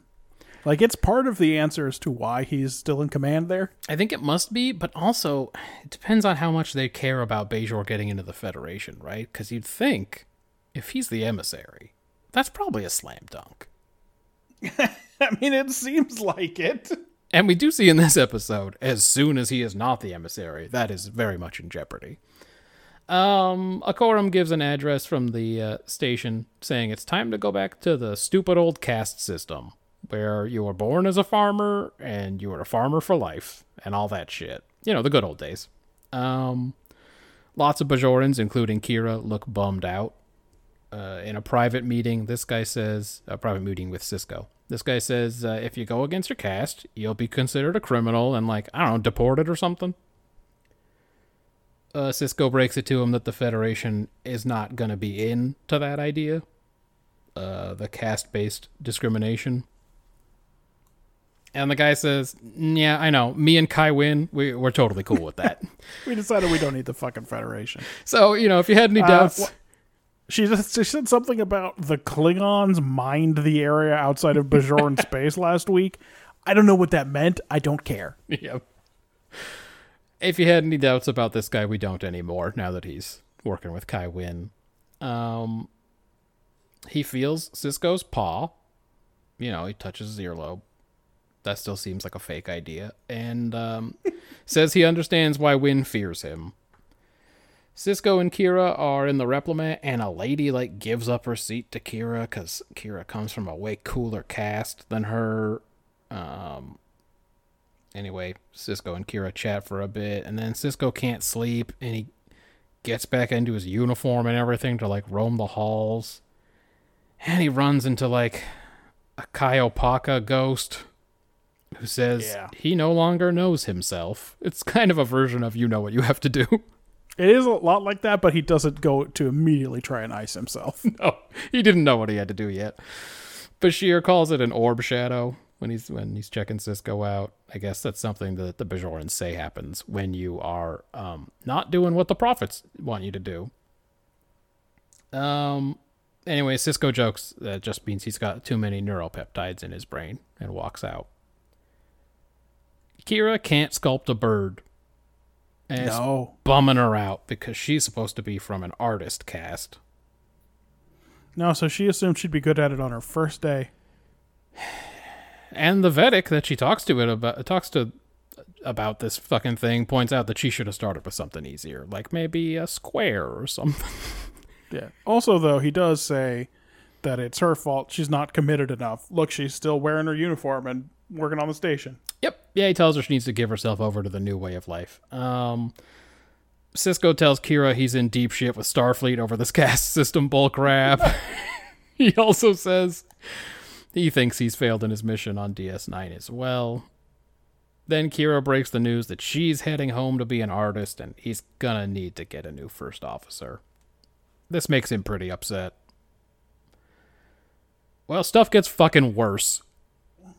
Vedic Porta, that guy she was just talking to who said she didn't commit herself, he does a murder. He was a real insano. He killed a guy because he wouldn't resign his position from the clergy or whatever and go back to being a undertaker or fucking... I mean, I don't know what his job was. He said he handled dead bodies. Yeah. Well, his cast did, for sure. Yeah. So he fucking killed this guy. He fucking pushed him off the promenade and killed him. And then he goes, I did it. Yeah, I'm the one who killed him. He wouldn't do the thing I just said. It was like, oh my god, this guy just admitted it. Sisko gets grumpy with the new emissary and says, well, I want my old job back now. And this guy is so convinced he's really the emissary that he agrees to go into the wormhole alone with Sisko and talk to the prophets about it. The prophets told me, you know what? The prophets sent him back to his own time, and I'm the emissary now. That sounds... I wrote here before. I've seen. I definitely didn't beam him into space in the Gamma Quadrant. That sounds like a setup for an accident from which this guy would never return. So he must be sure he's protected by the prophets. Anyway, the prophets do come out and talk to him, but they look at this new guy like, bro, we sent you back because we were sick of you. Not because you're, like, speaking for us. Please kindly eat one. But at Sisko's urging, they send... It's even worse than that. They tell him they sent him back for the Sisko. This guy got sent forward in time, never saw his family again, so that Ben Sisko could get serious about emissary. He could get over his... I don't know. He didn't like having two jobs, I think is what it was. Yeah, but at Sisko's urging, they send him back to his own time. Akoram Lon should have shouted, "That sucks!" That would have been pretty good, actually. That's some fucking cold shit! But it's... so Sisko really will have to convince people now that he didn't straight throw him out of the fucking runabout out there in the wormhole. Well, luckily, this guy This guy's one speech has been pretty unpopular, so everyone seems pretty relieved. Anyway, he chats with Kira, who's cool with whatever happened out there. She did tell him earlier she'd do whatever he wants as emissary, so no surprise she's not worried about what happened to that guy. And then they find out that Akorum went back and finished all his poems that were unfinished previously and lived happily ever after, but also everyone remembers that he didn't. So what's time, and how do the prophets work? Sisko gets asked to do another Bajoran ceremony, but now he's real into it, I guess because the wormhole aliens told him he is of Bajor, and that's the episode. What was this DS9 about? No, the B plot. Oh, I forgot all about that because it is nothing. All right, Bashir and O'Brien rush back from the Holosuites to clean up O'Brien's quarters before Keiko comes back for the first time in, let me check my notes, a year? I guess, listen, she's moving back in. Okay. It's not just that this is the first time he's seen her in a year, because he does not immediately ask an indelicate question. Who's the father? Yeah, fucking year, I guess. Anyway, Keiko is pregnant, which means O'Brien won't be getting any, is what it sounds like. That does seem to be his first major complaint, and his second major complaint is he's not going to get to play that Monty Python sketch anymore. That's right. In the holodeck. On the way back from his shift, Bashir catches O'Brien and takes him to Quark's to celebrate his new baby, but he's kind of down about being a dad again. Then Molly totally cockblocks him when he's trying for twins. Oh, God. With Keiko. Fucking goddamn it, Star Trek. He looks wistfully at his nasty old coat that he wears to the Holosuites with Bashir. Then he meets Bashir for a drink at Quark's, where Bashir tries to spring a Holosuite visit on him. Like secret lovers or something. He's like, one last time we could go to the Holosuite. Back in his quarters, O'Brien settles in for a night of doing nothing while Keiko works. Which is a feeling I know. But Keiko does a real winking, Julian misses you so much, you better go cheer him up. And then she calls Bashir and does the same thing to him so they can hang out again. That's the B plot. Boy, that's not much B plot, huh? That's the B plot. A lot more A plot this week. There was a series of 7 scenes in a row in the A plot, and I thought they had completely abandoned the B plot, and I was glad. Yeah, it would have been just fine. And then it came back again, and I went, we're doing this? God damn it. Yeah, okay, so that's the episode. Thank you for reminding me. What was this one about? Well, Ben's take is we all have different roles in life and we have to juggle them. Sisko the captain versus Sisko the emissary, sure. Miles the bachelor versus Miles the family man, etc. He says this seems pretty relevant. It is not, however, what the episode's about. Uh-oh. The episode is about, the message of the episode is leave the past where it belongs. Okay. There are definitely other angles here about faith and prejudice and how quickly a person can come to believe that they're superior or inferior by right of birth. But ultimately, the prophets telling Akorum that things in the past can't be reclaimed and Sisko having him sent back to his own time, Anorak style, make me think that this is supposed to be an anti-reactionary episode. Okay. Which is good, because you know there's at least one writer on this staff who has argued that women had it better before they entered the workplace. Oh, yes. Yep. Yes. Yeah. So this is just, this guy comes forward. The first change he hears about from the way things were 200 years ago becomes his... that must be why I'm here. That's my entire purpose, is to return people to the way it was. And if we just went back to the caste system, all of the problems would be solved, and it would be like the Cardassian occupation never happened. Yeah. This episode is anti that concept. So yes, I like the anti-reactionary take. I gave it as many as 6. Okay. It just occurred to me while you were talking about that. I think it's becoming clear why they're they're getting more and more into Sisko inside the wormhole. Because the more dudes they meet, the more corporeal dudes they meet, the more they realize that they suck. Yeah. And Sisko is comparatively so cool. Everybody they meet who's not Sisko, they're like, what is this, though? What is it? It is definitely the case that in the emissary, Cisco was like, "Yeah, let's rap about time." He's Turn totally a chair into backwards. it. Yeah. He's totally into it, and he doesn't have a freak out, and he carefully and calmly explains all these concepts to them like rapid fire. And they're like, cool, that was pretty neat. But then everyone else they meet is a real piece of crap. So they thought this guy would be decent, and he'd be able to go back and work with Cisco. I mean, this guy had the confidence of a poet. Yes, he did. The confidence of someone who writes a poem and believes that the world needs to hear it or know about it. Yes, that's right.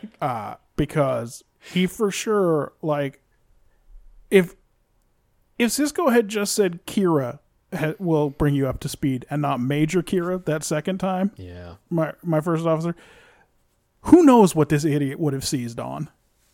Would have, like, God, yeah, he would have fucking seen the Klingon restaurant and been like, We only eat Hosperat. we've forsaken our culinary values. We must go back to eating like Bajorans. We have to change the way we eat. This guy straight up tells them that he didn't talk to the prophets. Did you catch that? No, I thought he had, but he must have. They No, healed him they and he knew healed about him. it. And he says, "You've spoken to the prophets," and he says, "No." But why else? It all matches the prophecy. I'm the emissary. Oh, wow. I didn't realize they hadn't even talked to this douche. Oh, okay. He didn't talk. They appeared. They looked like his friends and family, but I guess they didn't talk about him being the emissary. Oh, yeah, that's right. That's why I assumed he talked to them, because he described that they came to him as his friends and family. I'm so confused. Well, anyway, I had the Cisco take. I had "You don't know what you got till it's gone." Because he's like, thank God I can get this off my fucking plate. This thing that I have to do that I hate because I don't even like doing my first job. And then as soon as that's gone, he's like, fuck. This guy's even worse at it than I am. I have to fix it. And now, then by the end, he's supposed to be like big into being of Bajor or whatever. It turns out that being the emissary is a fucking ton like being the coach of the Oakland A's. The less you do, the better. That's right. He is a really good emissary because he mostly stays out of it. I gave that a 5. It's just a down the middle, whatever, truism. Execution. Cisco in the end realizes he really does want to be emissary, but it isn't clear if it's because he got in trouble with Starfleet or because everything was suddenly changing around him, including losing Kira, or because he doesn't like the job the new guy was doing with it, or if it's because the prophets told him his business. We don't really understand the motivation that in the end he's like, I like this job now. It's just a collection of outside stimuli that made him have to reclaim the role. So that's not the strongest stance. I wouldn't believe, based on this episode, that Cisco will still be a happy camper as emissary next week. Like, once everything dies down, he's still going to be trying to avoid that Bajoran shit all day, right? I would think so, and it seems like it's probably only going to get worse because, I mean, who knows how this is all going to spin on Bajor. I'm sure there are going to be some people who do think he murdered him in the wormhole. How could you not? Or whatever. But, like, for everyone else, it's going to be like, now Cisco's on the true path. Now he went back and talked to the prophets and came back and said, okay, I am the emissary. Well, yeah, and we've seen from 2020 that there are people who will line up on either side of an issue, regardless of how much sense it makes. But you know what would be a better story than the one that he told, where that he went to with the guy to visit the prophets, and the prophets said that I was the emissary, and they sent him back to his own time? A better story than that is, I never saw him. I don't know that guy. What? Who? I Korum? never wasn't the emissary. I don't know what you're talking about. Who are you going to believe, the murder priest? I never saw him as a way more believable story than the one that he tells. Yeah, people are going to freak out about the 3-day emissary they had. Let's see. The O'Brien plot. Why? because they've decided to reintroduce Keiko, I guess. And I think that they decided to reintroduce Keiko for a reason that we don't know yet. Oh, yeah, well, that could be, right? I guess she has to be around in order to do the thing she's going to do. In order to do the important thing that's coming up. Did you do any research on this one? Did it say that anywhere, or is that just it was not in there at all. Like, in the episode where Keiko goes to Bajor, they were like, yeah, we just kind of wanted to give Miles and Bashir a chance to become friends. But they just didn't say dick about it this time. Okay. Yeah, but that makes sense, though. Anyway, most of this episode feels like filler. It does serve the purpose of bringing Sisko closer to the wormhole aliens and to Bajor, so it's not a total throwaway. Like, it has some series development, but it's mostly a why are we doing this? What's this for? I gave it a 4. Ben gave it a 7. Well, this is his pick of the week. Yes. Yeah. He gave it a 7. Some stuff I picked out. He says, I guess those light ships were pretty common 200 years ago, because we've seen them previously to this. Putting a caste system back is a pretty good way to consolidate power quickly, which is a neat little con. I mean, all of the new priests are going to back him for sure. Yep. Isn't everyone going to think Sisko killed the guy and dumped his body in the wormhole, which is actually sort of what happened? Yes. Well, I guess if everybody remembers that some of those poems were unfinished and now they are finished, well, that's probably going to sell it. His right? poems this is probably Bajor's have most never famous poet. Yeah, his poems have probably never been more popular than now, so I imagine a lot of people are going to notice the difference. Yeah, a lot of people are going to be like, huh, in my paper book of his poems that I had yesterday, this was unfinished, and now it's finished and the book is a little bigger. Also in the forward, it says it wasn't finished. I guess it kind of does make sense that he went back. Yeah, in the forward. Yeah, why would the forward change? In the forward, it said he never finished because he disappeared in space. So I guess maybe he did go back. God, the fucking wormhole aliens. At the end, they all recognize the change in history that has happened, but everything's the same. Yeah, it's a fucking Dragon Break or whatever. I'm a 5. Okay. The A plot I thought was reasonably strong. Sisko doesn't want to be the emissary, which is exactly why the Prophet sent him a quorum. Mm-hmm. And he takes up the mantle despite the conflict with his Starfleet life. There are a couple of whoopsies here, though. Why do we need this creepy Vedic when we have Kai Wynn? Right, you've already mentioned her. Once you have the specter of Kai Wynn, what's Vedic Porta gonna do? Murder a guy! Kai Opaka back for this one. You couldn't get Kai Wynn? Yeah, it's weird. That's another like thing. You could have anyone else do the cast murder. It doesn't need to be that Vedic character. It doesn't have to be Kai Wynn. I mean, you could have Kai Wynn as the antagonist, and then just some rando and just a rando does a murder, right? And then also, Akorum was a poet, right? So he must have been part of the artist cast, and there was definitely a priestly cast before. Yeah. Why is that never mentioned? How come no one says, well, I don't know, then shouldn't you not be the emissary? That's right. If these casts are so important, why wouldn't it be a priest? Yeah, and also he talks about how Shakar will have to give up his post as first minister and go back to whatever he's supposed to be doing. And it's like, well, then why wouldn't you have to give up yours? It's confusing. The B plot is O'Brien missing his bachelor life, and while it's a nice reintroduction of Keiko, he really comes off like a dumb teenager. Yeah. And I realized that O'Brien is probably in universe only supposed to be your age. Don't stop saying that. Isn't he crazy young? He is younger than we thought he could possibly have been, but we were talking about in TNG. This is some years later. I looked it up. He's 40 in this episode. Okay, cool. So my age. Yes. Anyway, he looks like he's fucking 50, and this shit in this week is so juvenile and sitcom-y.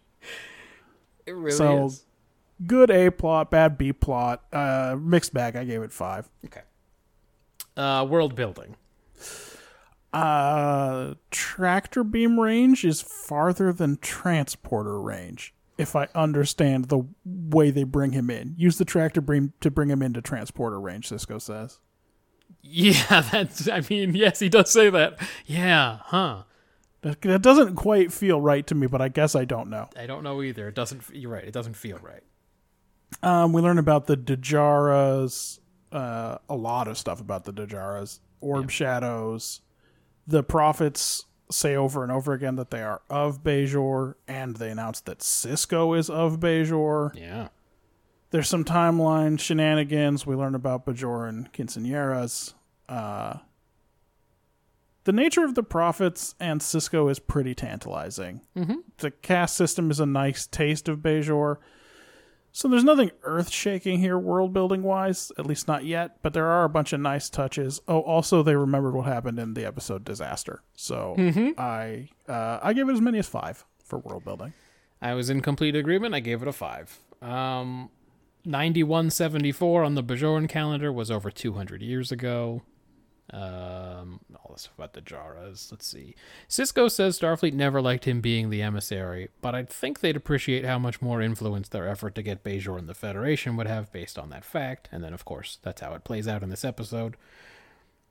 Vedic Porta, one of the 50 or so Vedics on DS9 alone. This guy is not the one who's the best. This came up last week. Some spring Vedic ball. was the best spring ball player on the station. This is what I don't think it was Porta. Every week there's a new Vedic. Are they just like constantly shuttling back and forth from Bajor? Or do they feel like they need all these Vedics just for DS9? I'm confused. They got all that church money, and they're constantly using it to go on trips up to Deep Space Nine to fuck in Quark's holosuites. I was going to say, there's only one thing up there they ain't got on fucking Bajor, and it's the holosuites. Yeah, they got nice gardens and shit down there. It's the holosuites, right? Oh, God, those fucking Vedics. It's the holosuites and maybe an actual alien. Yeah, maybe. I mean, if they... Maybe they come up there to get some real strange. My guess is they don't have the courage to go through with that part very often. Probably not. I'm gonna ask one of those No, I couldn't ask an underboob. I don't have that in me. I'll just go to the holosuite. Fuck Kira. She's one of the programs. That program's still there. Sometimes she has Quark's head, but whatever. It's still new to me. Oh, it's all new to me. See Brock acquire Brock acquire. Sounds like diapers are largely unchanged in the future. Mm-hmm. Yeah, but you just put it in the replicator, so it's not. It's like not. You can make them out of plastic and all that. It's not a big environmental issue. Right. Yes. You can make the diapers probably work a lot better because you could just make them out of anything. Let's see. These wormhole aliens are tired of talking about time, but they seem to have learned the concept okay from Sisko. And again, they're really hung up on him. Again, everything about Akorum going back to his own time. I don't know how that's supposed to work. Yeah, like you said, lots of Bajoran business in this one, and stuff about the prophets and Sisko's role in the story being affirmed, I guess, in a way. Makes this a valuable world-building episode, so I gave it a 5. And what about characterization? Real quick, Ben gave it a 3 on world-building. Oh, okay. And he gives it a 5 on characterization. He says, Keiko didn't tell Miles that she was pregnant or could be pregnant. What the fuck? That's not really one of those things you surprise your spouse with. Well, she knew he wouldn't handle it well. Nope. Did you know he'd She go was into... really putting it off in case she had a hard fall or just a natural miscarriage, and then it would never have to come up. That's right, you never know. Go get lucky. I wonder if she knew he was going to go into a real sullen fucking funk. Well, he's only got 2 moods. Sullen and drunk. That's the good one, then. O'Brien and Bashir are best buds now. O'Brien is disappointed that Keiko is pregnant because they won't be doing as much fucking as he hoped. From this episode, we gather all O'Brien wants to do is fuck and pal around. I mean, I get it. Bashir tries to replace O'Brien with Morn, and I get that. Yeah. That seems about right. Who's the most O'Brien guy left in this room now that he's got Morn? It's for sure Morn. It's Morn. I just took one look around. It's Morn. Yeah.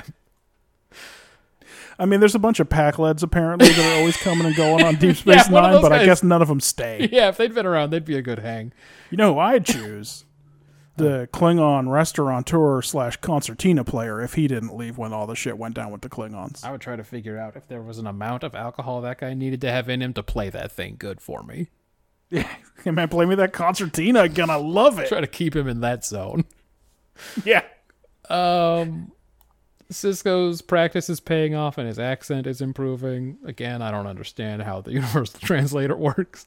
That's a very good question. But he's still not totally comfortable. Maybe it's rude to give a blessing using the universal translator. He has to turn it off. Yeah. He's still not totally comfortable being a religious icon. Though the line wasn't delivered all that well, I like Cisco's line about how now all he has to worry about is the Klingons, the Dominion, and the Maquis. Feels like he's on vacation. It's true. It could have been delivered better. Yeah. I don't think he's much of a comedic actor. No, except for the comedy of his enthusiasm about clocks. I wonder if he thought he was doing some deep psychological shit. It's a good question. Cisco makes a very bad analogy about how Kira's higher caste status is like when he was so cool he was promoted to lieutenant before all his buddies, and they all had to call him sir. What? Dax should have walked by right then and gone, lame. Yeah, cool brag. Anyway, he still doesn't want to believe he's touched by the prophets even after he has the Opaka vision. By the way, Opaka vision. It's the future. Shouldn't we have that by now? We should. But various things lead him to fight to get the job back, and he seems pleased in the end. The comedy writers on this show were working overtime this week. They gave Worf that bit where he panics about Keiko's baby as a throwback to the episode you mentioned earlier, where he had to deliver the first one during the cosmic string disaster. We'll see that. We'll see that one when it happens. Should be season 5. Odo thinks Faith is dumb, and I sympathize. Kira remains extremely spiritual despite her exposure to Starfleet and their thinly veiled anti-religious sentiments. Kira says she would have done whatever Cisco wanted when he was still emissary, and he should keep that in the back of his head for future use. Yeah, he really has not been taking advantage of it. I don't think he realized that's how far it went. Does he know he could have prevented Kai Wynn from becoming Kai? Now he really wishes he had. Remember, we talked about it in that episode, how he really missed some opportunities in those late season 1 episodes where people were trying to do all the politics and shit. He had opportunities to do some things different. There was a lot of places where he could have put his thumb on the scale, for sure. Yeah. Anyway, Kira gets real frustrated when she can't make a cool clay bird, and it gets emotional in Cisco's office when she tells him she's quitting. I gave it a 5.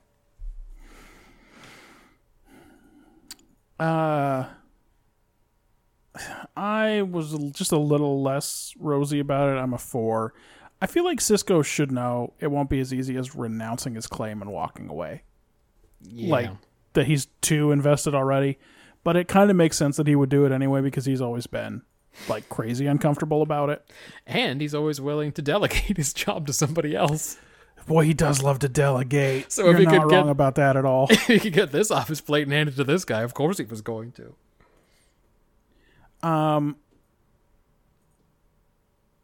It's a little fucking wild that he could have just gone into the wormhole with Kai Wynn at any time and asked these guys, are you the prophets? Am I the emissary? Yeah. What the fuck do I do next? And he hasn't. Hey, He even climbs into a runabout to signal that this should have been something he did in season 1. Like in season 1, episode 2, he should have been in a runabout going back into the fucking wormhole to be like, okay, they think I'm the fucking emissary? Yeah. Is it? You're right. He doesn't take the Defiant. He takes a runabout. He does. Hey, maybe she's wily. Maybe she's too smart to get into a runabout with him. Could be. She's like, I'm not going anywhere with him. She'd call him child and smile sweetly while she said something mean and left. She's a good actor. It's been too long. Yeah.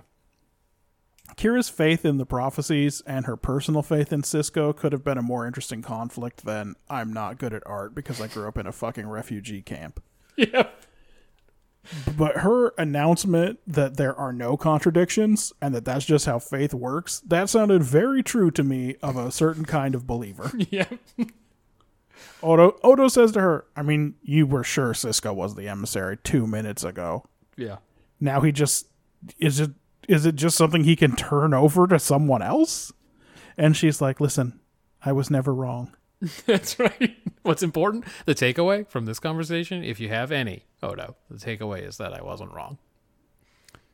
And then I'm just pleading, don't make O'Brien and Bashir do this missing our holodeck nights horse shit. Just don't, though. But they fully embraced it. They did. It's a 4 for me. Okay. What about quick ones? Yeah, I wrote some shit down. Why did Keiko return on the Janolan while Star Trek the Motion Picture music played? That opening scene is wild. Well, yes, it was a weird fucking melange of Star Trek stuff going on there. It's like she came from 70 years in the past, with Scotty on there too. That'd be great if we just saw him walk out in the background. What do you think happened all those months ago, Matt? Do you think O'Brien agreed to try to have a baby just so Keiko would touch him? 100% yes. He basically admits it. He's like, I thought it would take more practice. I thought we'd get to do more fucking. That sucks. Yeah. I wish they'd keep all this out of. I don't ever want any of this in my Star Trek.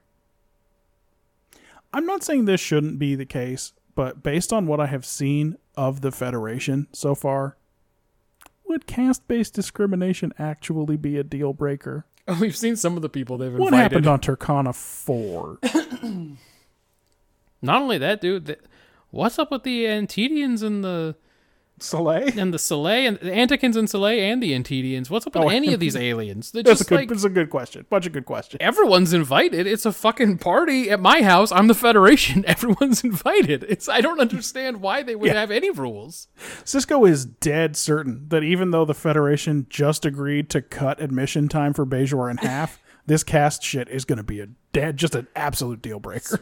I don't. What is the Federation? I don't know. Yeah. How does Cisco sleep under that bright-ass glowing headboard?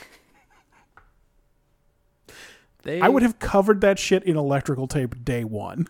The sleeping scenes throughout Star Trek are some of the worst scenes. You remember the time Geordi was laying in full uniform? Yep. And he had the dream, which was just the audio of the scene we saw earlier. And then he got up and he knew what he had to do. But just in full uniform in his visor. No, he wasn't wearing his visor, but he knew exactly where to find it. Yeah, he did not have a problem reaching for that visor. Yeah.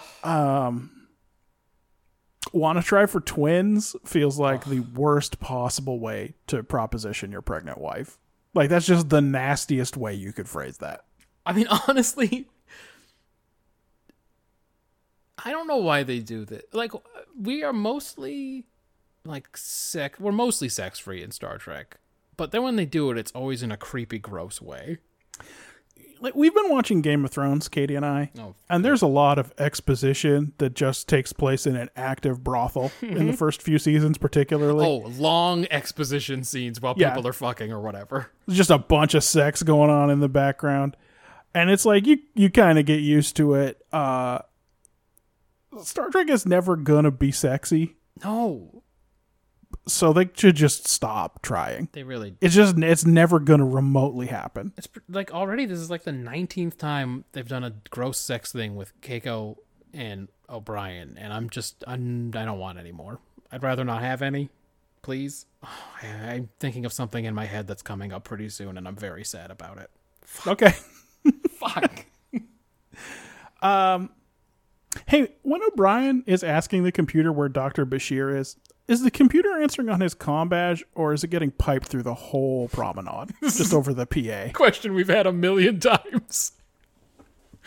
He's like, computer, locate Dr. Bashir. And then it's not at all clear where the sound is coming from when the computer answers. And it's like, he's just on the promenade. How annoying would that be if everyone on the promenade had questions for the computer? It's just fucking bleeding over everybody else's answers and shit. Even if it's just on his comm badge, that's irritating. Like, the real life version of that is people are asking the computer what time it is and all kinds of shit all the time. Yeah. And it's just just everywhere you go on the promenade, the computer's voice is coming out of somebody's comm badge. Very irritating. They should have earpieces, or it should just show up on a little pad they're carrying or something. Yeah. This is a better scene if O'Brien and Bashir kiss at the end. The one where they talk about how Morn's not a good darts partner, Molly's not a good darts partner either. Yep. If they just kissed once and then were awkward about it for a while, that'd be a better scene. Another thing that doesn't occur to everybody, I already mentioned the cast thing for Ikorum Lon, is that this guy could be a changeling. Yeah. He came out of the wormhole. Now, he says he was just at the Celestial Temple, but another explanation is that ship just came through from the Gamma Quadrant Everybody takes his word for it. with a fucking changeling on board. Oh, you know of my poems? And everyone's like, he's the real deal. No one says, how weird is it that, like, the most famous guy from that time happened to be the guy that this happened to? Well, the Vorlons were keeping him on ice. Yeah. Anyway, it doesn't occur to anybody. This bishop went from 0 to murder so quick. If we didn't see the idea that the caste system was the problem occur to Ikorum, if it wasn't so long before he got hooked up with this bishop, it would seem like this guy must have been pushing it behind the scenes, right? Because he wanted to murder that man. Yes. Oh, for sure, it is not the first time this guy has thought he comes from an unclean Dajara. Yeah, He had thought that wish I about could that just guy. kill him. A lot, yeah. And by the way, probably would have someday. Yeah. This is such a thin, fucking flimsy excuse to kill the guy. He was probably going to kill him. Yeah. And I've said it before, but the idea that Sisko has never gone to talk to the prophets before to ask about his status as the emissary is so, it is really problematic that Sisko just says to him, let's go talk to the prophets. And I said out loud, you can just do that? That's right. It's a Because game if changer. so, what the fuck? It's season 4. You could have been talking to these guys all the time. You didn't say, Nicholas, this changes everything. Exactly. You should have gone to talk to these bitches about Kyle Paka. Right? Hey, maybe they can help get her back now that he's on a better, he's on their wavelength, you know? Hey, she's got a virus or something that makes her die over and over again. Is there something you could do about that? Can you fix her? Because, I'm of Bajor and you're of Bajor. And, I think Kyle Paka was of Bajor. So, I think we could fix her. I gave best actor to that murder bishop when he talked about how that guy was from an unclean caste. That felt very real to me coming from him. Yep. I gave worst actor to, did you know they almost got David Warner to be a Ikorum? But David Warner's wife wanted him to stay on the vacation he was on instead of working. Aw, but he could have played yet another Star Trek He could have been in Star Trek again as this guy. That definitely would have been his least impressive Star Trek role. Probably. But still more impressive than when he was the scientist in Ninja Turtles 2. Yes. I forget where we are. Do you have some? Just the quick hitters? I think so. Let's see. Ben says, anyone want odds on whether that baby is coming out with, I'm not going to read that part, and a wrinkled nose? Because she may be fucked hold up on. as Zoran. I have to. He implies an Asian stereotype. Yeah, I mean, maybe she fucked up Bajoran. Who's fuck knows? I mean, that was my first thought. And I think that the producers or the writers must have thought that too, because they have to put a lot of stuff in there about how it really I happened. can remember I visited you a few months ago. And remember we did it that one time? The only one I have was, can you believe they brought back Opaka for this? It's such a waste. It's crazy. We were mad that Whoopi was in only one scene in that other episode. Yeah. But, she's still on the show. This lady's off the show. And they brought her back to be a ghost in, 2 scenes in this fucking garbage episode. Poor lady. I mean, you say that, but I'm just looking at the totals so far. This garbage episode is way in the lead this week. Yes. Yes, by our rubric, it is the least shitty, but it is not a good episode. This definitely would not be one of the exceptions to the rule 150 tied for last place or whatever. Yeah. Yeah, that's all I got for quick ones. Cool. Last week, the winner was Enterprise. This week, we watched Babel 1. I've got faith of the heart. Go where my heart will take me. I've got faith to believe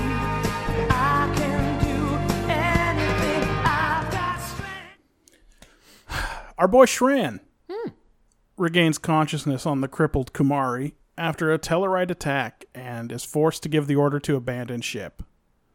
Is Kumari the name of that cat guy from Final Fantasy X? The Ronso? Maybe that's With what the they're broken called. horn? Sure. I mean, he's a Kimari, but yeah, pretty close. Kimari. Okay, sorry. Kimari is his name. Hoshi and Archer are having a fake argument to prepare Archer for his meeting with the aggressive Tellarite ambassador, who apparently is just like that guy Wesley bumped into. you gotta, if they're sassy, you gotta sass them back. That's the rules. Then they'll go, friend, I like you. Enterprise is ferrying the Tellarite ambassador to the neutral world of Babel, where human negotiators are going to attempt to ease trade disputes with the Andorians. Matt, it's never said, are the human negotiators already on Babel? Or are they on the Enterprise and we just never check in with them because they're not in the story? I don't know. It's possible they're already on Babel and we've got like 3 different troops converging from 3 different places to get to this place. Yeah. These guys need to use the Enterprise because they can't pass through Andorian space because these idiots are at war. Also, all this trade dispute talk has me missing my Star Wars weeks. Well, don't worry. Ambassador Grawl comes aboard with his entourage, and as predicted, they complain about everything.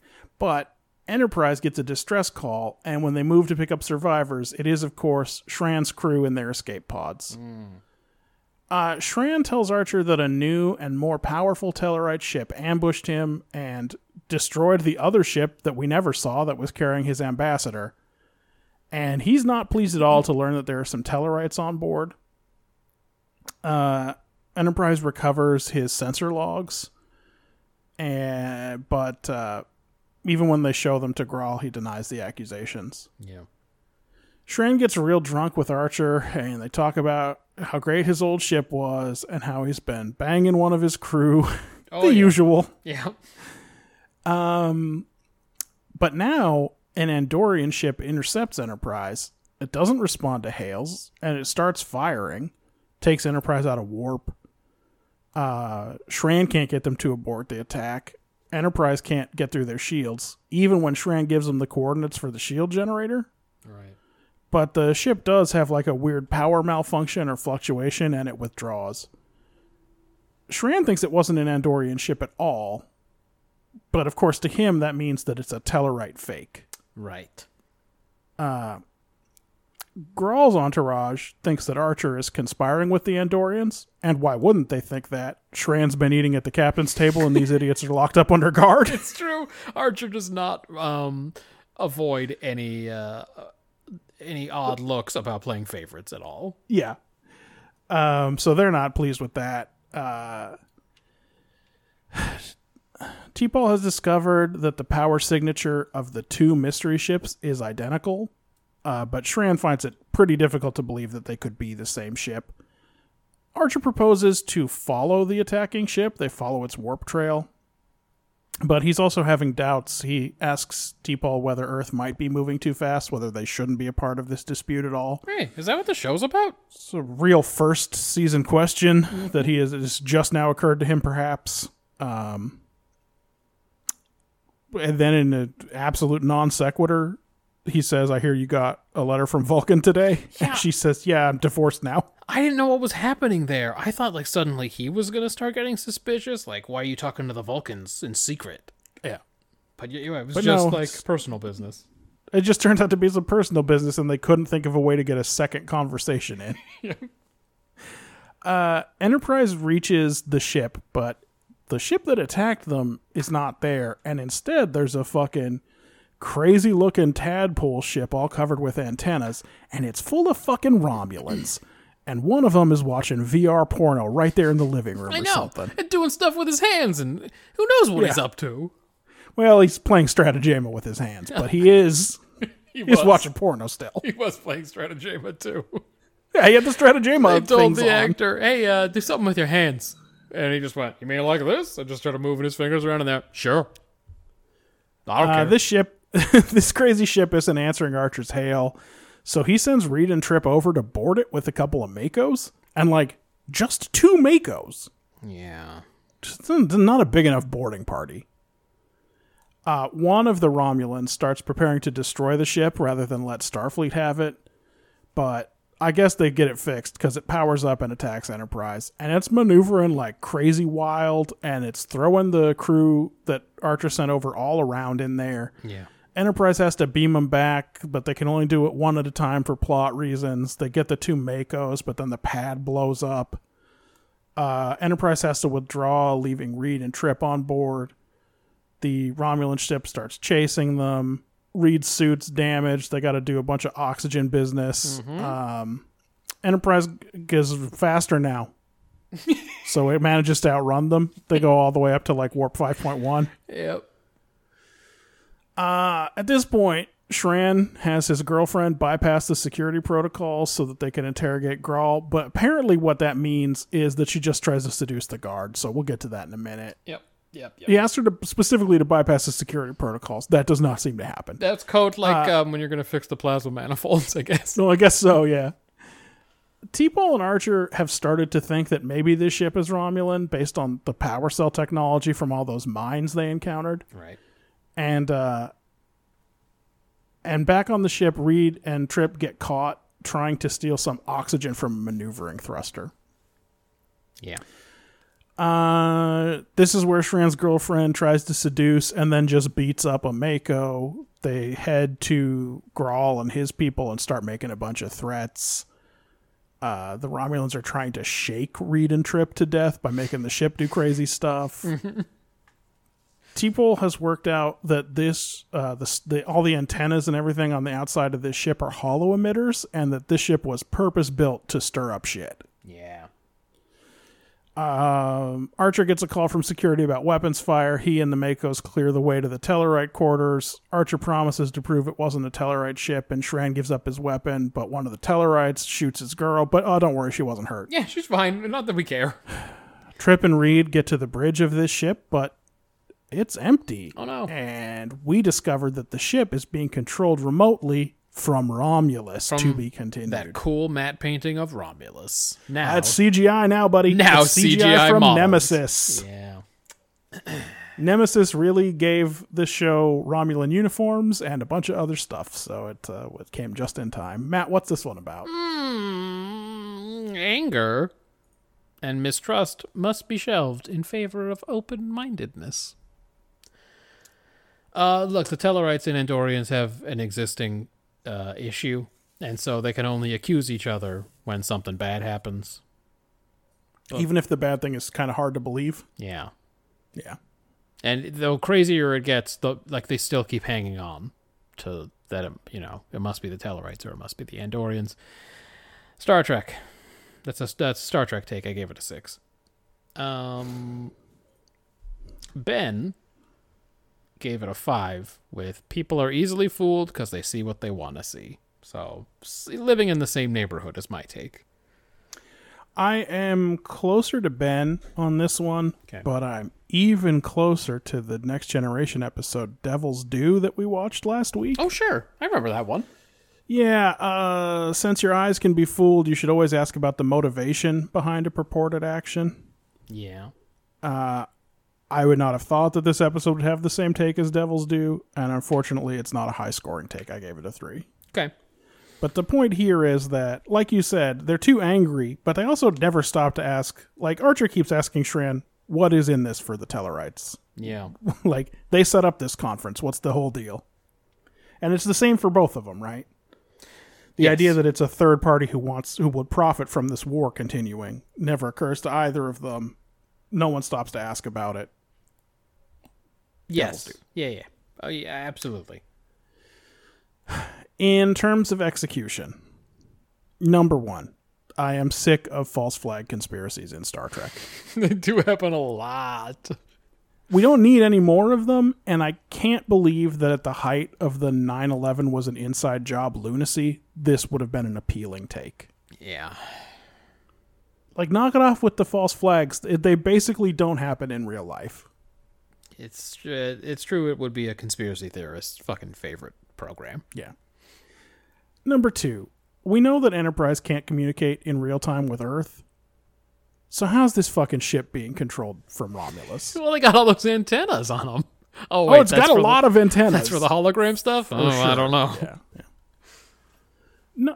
No, so this always happens too. But number 3, why would the Romulans think that an alliance was remotely in the cards? Why are they so desperate to stop this conference from happening? That's my... This is a conference about trade disputes. But it's like, in television and in science fiction, the bad guys always know the exact last moment that they have to interfere with something. It's like, it's always an all or nothing deal. Yeah. Yes, my main problem with the episode when we get to my execution is all the Romulan stuff. Yeah. And number 4, what are the technological levels of these various powers? Yeah. Like, these Romulans seem real strong. Their ship is a real world beater here. Yeah, the ship is powerful, and it is obviously a new kind of drone technology that they haven't seen before or something. So it's like, it's technologically advanced in many different ways. It's kind of a mess of a show plot-wise, but most of the TV stuff isn't that bad this week, so I gave it as many as 4. Okay. Ben agreed and gave it a 4. He pulled out, I pulled out of his notes, why did Shran tell the Tellarite he was going to pay for his people's crimes? He wanted to get some answers, and now the guy doesn't have any incentive to give them out. Yeah, the whole interrogation seemed like it was a real on-the-fly thing. They were like pissed sitting in their quarters, and they were like, let's fucking go interrogate those guys. And I guess they didn't really think about what they were going to say before they got down there. Yeah, it didn't seem planned out. They just kind of went in there. They spent too much time planning the seduction and like, how much underwear should she be The in? underwear is What would be too much? What would just make the guy suspicious? The underwear is very funny. Yeah, so a 4 from Ben. Let's see. I have This is Star Trek, and this episode is very much in line with what we've come to see in many Star Trek episodes. The problem is the Romulans are getting so heavily involved this season. Remember, they were doing all the shit on Vulcan not that long ago.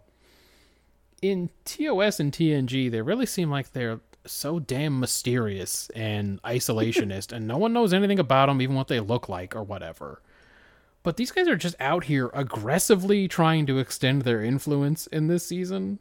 And they have to do all this drone business because Spock doesn't know what a Romulan looks like. No one knows that they're related to Vulcans 100 years from now. So they have to do this wild stretch. And look, I'm not saying it's impossible for the Romulans to have done a bunch of business here, because we know from TOS and TNG that at some point there's a big conflict. Where, yes, they never know what they look like, but there's a big conflict with the Romulans. It's maybe around this era sometime, I don't know. But it's not clear to me what the Romulan motive is, other than to mix shit up. Like, are they... They want to stop a power... Because they have their own Daniels in the Cold War, they also know about the founding of the Federation, and they want to stop it, for some reason. Yeah, I guess, because otherwise... literally... If it turned out that these Romulans were from the future, it would explain the holo ship. It would explain why they have the uniforms from Nemesis. And what they were worried about. Explain what they were worried about. But if these are just Romulans from this era, like, no one even knows who the Romulans are or what they look like. Like, they're clearly not involved in this part of space. Why does it even matter? This seems like a big risk to do all this shit. Yeah, it's not a game of chess. They're just goblins. That's what I'm saying. That's like, other than just to be dicks and go out there and dick with everybody they can, there doesn't seem to be any kind of strategy. So I don't really know what we're supposed to be doing with the Romulans here. That VR setup was extremely cheesy. the guy in the fucking blast shield helmet and the, like you said, the stratagema gloves just fucking spinning around in his chair and going boop, boop, boop, boop, boop, boop. It's like really bad. Do you remember when Trip was really critical to the mission in the olden days? I sure do. I guess that ended when they stopped the Xindi weapon, because they agree with him when he says to beam up the Makos before trying to get me and the other senior officer here. Yeah, it's wild when you think about it. Like, definitely don't leave the two armed guards for last, even though they could protect everyone as they beamed out. Yeah, like their job is to go there and mix it up with weapons and stuff. Like, maybe leave them and take the important senior officers and leave behind the people who are there to do shooting. It's really very patronizing about the Makos when you think about it. Yeah. But no one says anything. They're just like, all right, well, he said to beam up the Makos first. I guess we'll do that. And then, of course, they're not able to beam up the other two. So that was cheesy. This blue lady's seduction scene is rough. Points for at least it failed. It did fail. The guy does not fall for it. I mean, except then he does just get his ass kicked. She literally just comes out. Well, he actually knocks Shran out with the butt of his rifle. So he manages to get one of them. It's not too bad. But the half-naked one kicks the crap out of him. Yeah, she does beat him up pretty good. So I guess Andorians just wear, like, human-style underpants? It's very odd how it is exactly from the Enterprise underwear collection. It's not bright all pink? the same blue, but, like, it's just a fucking ribbed tank and some boy shorts. It's really crazy. Listen, the Andorians are very like us. Yes, they have antennas, and they get married in groups of 4. And they're blue. And they duel each other to the death, and et cetera, et cetera. But they have the same sense of shame and modesty, and they cover all the same parts of their body as we do, in the same order of priority. Yes. Hey, why is this a cliffhanger? It's a 3-parter. No, it's another 3-parter? It's a 3-parter. I don't even remember. By the way, I don't remember this arc at all. Well, I've technically seen all these episodes. I didn't remember anything about this one. I was surprised. I felt like this one could have resolved. Yeah. When I saw the to be continued, I was like, I figured they were just going to steal the drone, and then maybe it would be like, not like a pure to be continued, but they were just going to be like, oh, we'll have to keep our eye on these guys, and that would be it. But no, we got to keep coming back for more. I gave it a 3. Wasn't that into it. so surely it did some world building, though. Sure, man. We got the Tellarites. They're real complainy, and they eat dogs. I guess they got dogs on Teller Prime. They have a long trade dispute going on with the Andorians. Let's see, the neutral planet Babel. This show, man, that authentic Tellarite cuisine is some yellow peppers and dragon fruit and shit. Yep. These fuckers eat stuffed peppers and dragon fruit for sure. Dude, do you remember when Hoshi ate those things that were like just like strawberries? Uh-huh. She's like, wow, they're just like strawberries. And it's like, they were just strawberries. Yep. Why is the prop department on this show so fucking lazy? I will tell you They just went to any grocery store to get that Tellarite food. after they filmed this episode, they learned that they were canceled. So I would expect that the give a shit is about to go down. Like, they let them finish out the season, but... I can't disagree, because after I watched this episode, I think they should be canceled. Everyone seems to agree the Tellarites are less technologically sophisticated than the Andorians. Reed is able to detect Tellarite weapon signatures, so I guess Starfleet has a lot of info about that kind of thing. Shran claims the Tellarites have broken every accord with Andoria. This continuing Romulan plot against everybody, I guess. I'd describe the Romulan ship and its technology, but I didn't really understand what was happening in that episode. Some kind of crazy drone. I don't know. Quite difficult to understand. Baridium power cells or some kind of Romulan hallmark technology. And yeah, I guess we know Andorians wear human-style underpants. By the way, was that revealed? Okay, all right. Theory corner. What if he had her put those on because he thought that's what would be seductive to that guard?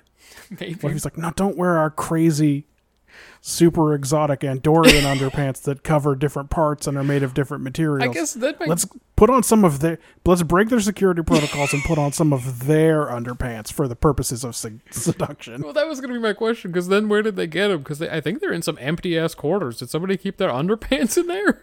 Or did they really have to sneak out, get the underpants, come back to their quarters, put on the underpants, and then come out? Instead of just, you've already broken security, you could just go and get to the Tellarites.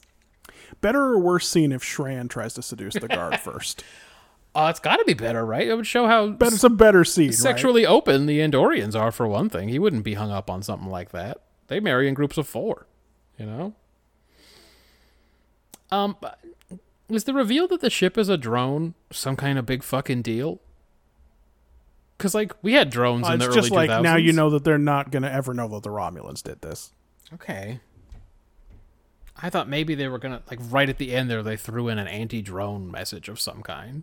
Oh, yeah, maybe. Like, oh, you see what's happening with drones? I feel like drone sentiment has advanced in the years since this. Yes. Like, it'd be more likely to be an anti-drone sentiment now. For sure. If this was made in 2010s or something, you'd have a drone episode. But I was like, wow, they really are shocked by that thing being a drone. Does it matter? I guess it matters.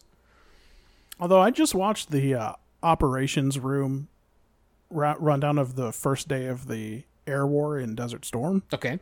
and apparently there were drones used even in that. That's what I'm saying. We had drones then. Yeah. We had the Predator drone or whatever that one's called. Like, we had that shit. So the fact that everyone in the show is really shocked about it being a drone, I mean, I guess if they know anything about the Star Trek universe like you, they'd be like, well, it takes us so long to contact home.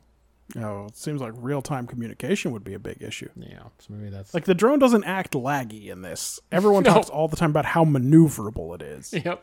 So it's not just like, ooh, the ship doesn't need to power life support or inertial dampeners or anything like that, so it's just got a lot of power available for weapons and engines. They're like, how does it move like that?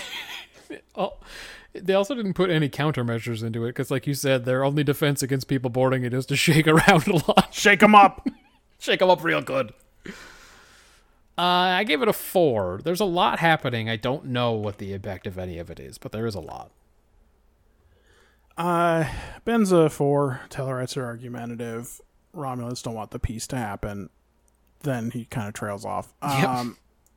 It's the same stuff. Tellarites eat dogs, and they're permanently shitty. There's some kind of trade dispute with the Andorians. Romulans are known shit disturbers. Holoprojectors and drone ships. It's a 4 from me, too. Okay. Characterization. Character was yeah. Archer somehow does a much better job with Grawl than he does with Shran, a man he's met countless times. Yeah. Like, he needs Hoshi to explain Shran to him before their next meeting. So And maybe do a couple practice runs. Yeah. And then he'll do better, I think. Yeah. Also, it sucks that Shran is so into torture again. And it sucks that he dates his subordinate. Yeah. But didn't we see that at the end of her last appearance? That she was going to try to get with him? Was she in that one on the planet? She was in another one. Oh, okay. And I think we were supposed to detect that they were maybe going to be an item, but I don't know why we would have cared. Yeah, I clearly didn't. Most of the Enterprise crew is fine this week, but this isn't a character show for any of them. No. The closest is like T'Pol opens up to Archer the tiniest amount about her divorce, and Trip opens up to Reed the tiniest amount about his feelings about her divorce. Yeah. But it's like microscopic amounts. Yeah, on the Romulan drone ship, they have a real Discovery-like situation where they're in the middle of a big crisis, but they decide they got time to chat a little bit about personal stuff. So it's not a big character show. It's not actually bad character-wise. I gave it 4. Okay. Ben gave it a 2. At the beginning, Archer claims he's going to have a hard time being a dick, and then is fucking fluent in the language, even telling Trip that he stinks like a Florida skunk. He says, at least with a guy like Kirk, you know that fucker was an asshole. He didn't try to hide it. Yeah, well, let's just say that the word half-breed came to his lips very quickly when he needed a way to rile up Spock. Surprisingly quickly. Instantly. Oh, man. I don't miss TOS, but they were definitely much better in Season 1. Oh, for sure. I mean, they jumped out to a pretty big lead. Yeah. I agreed with you. I gave it a 4. Hoshi takes that dig at her weight in stride. That thing he ad-libbed as part of their little scene, she just smiles and says, nice touch, instead of, what the fuck was that? Yeah. Hey. Let's stick to the fucking script. Be nice. Yeah.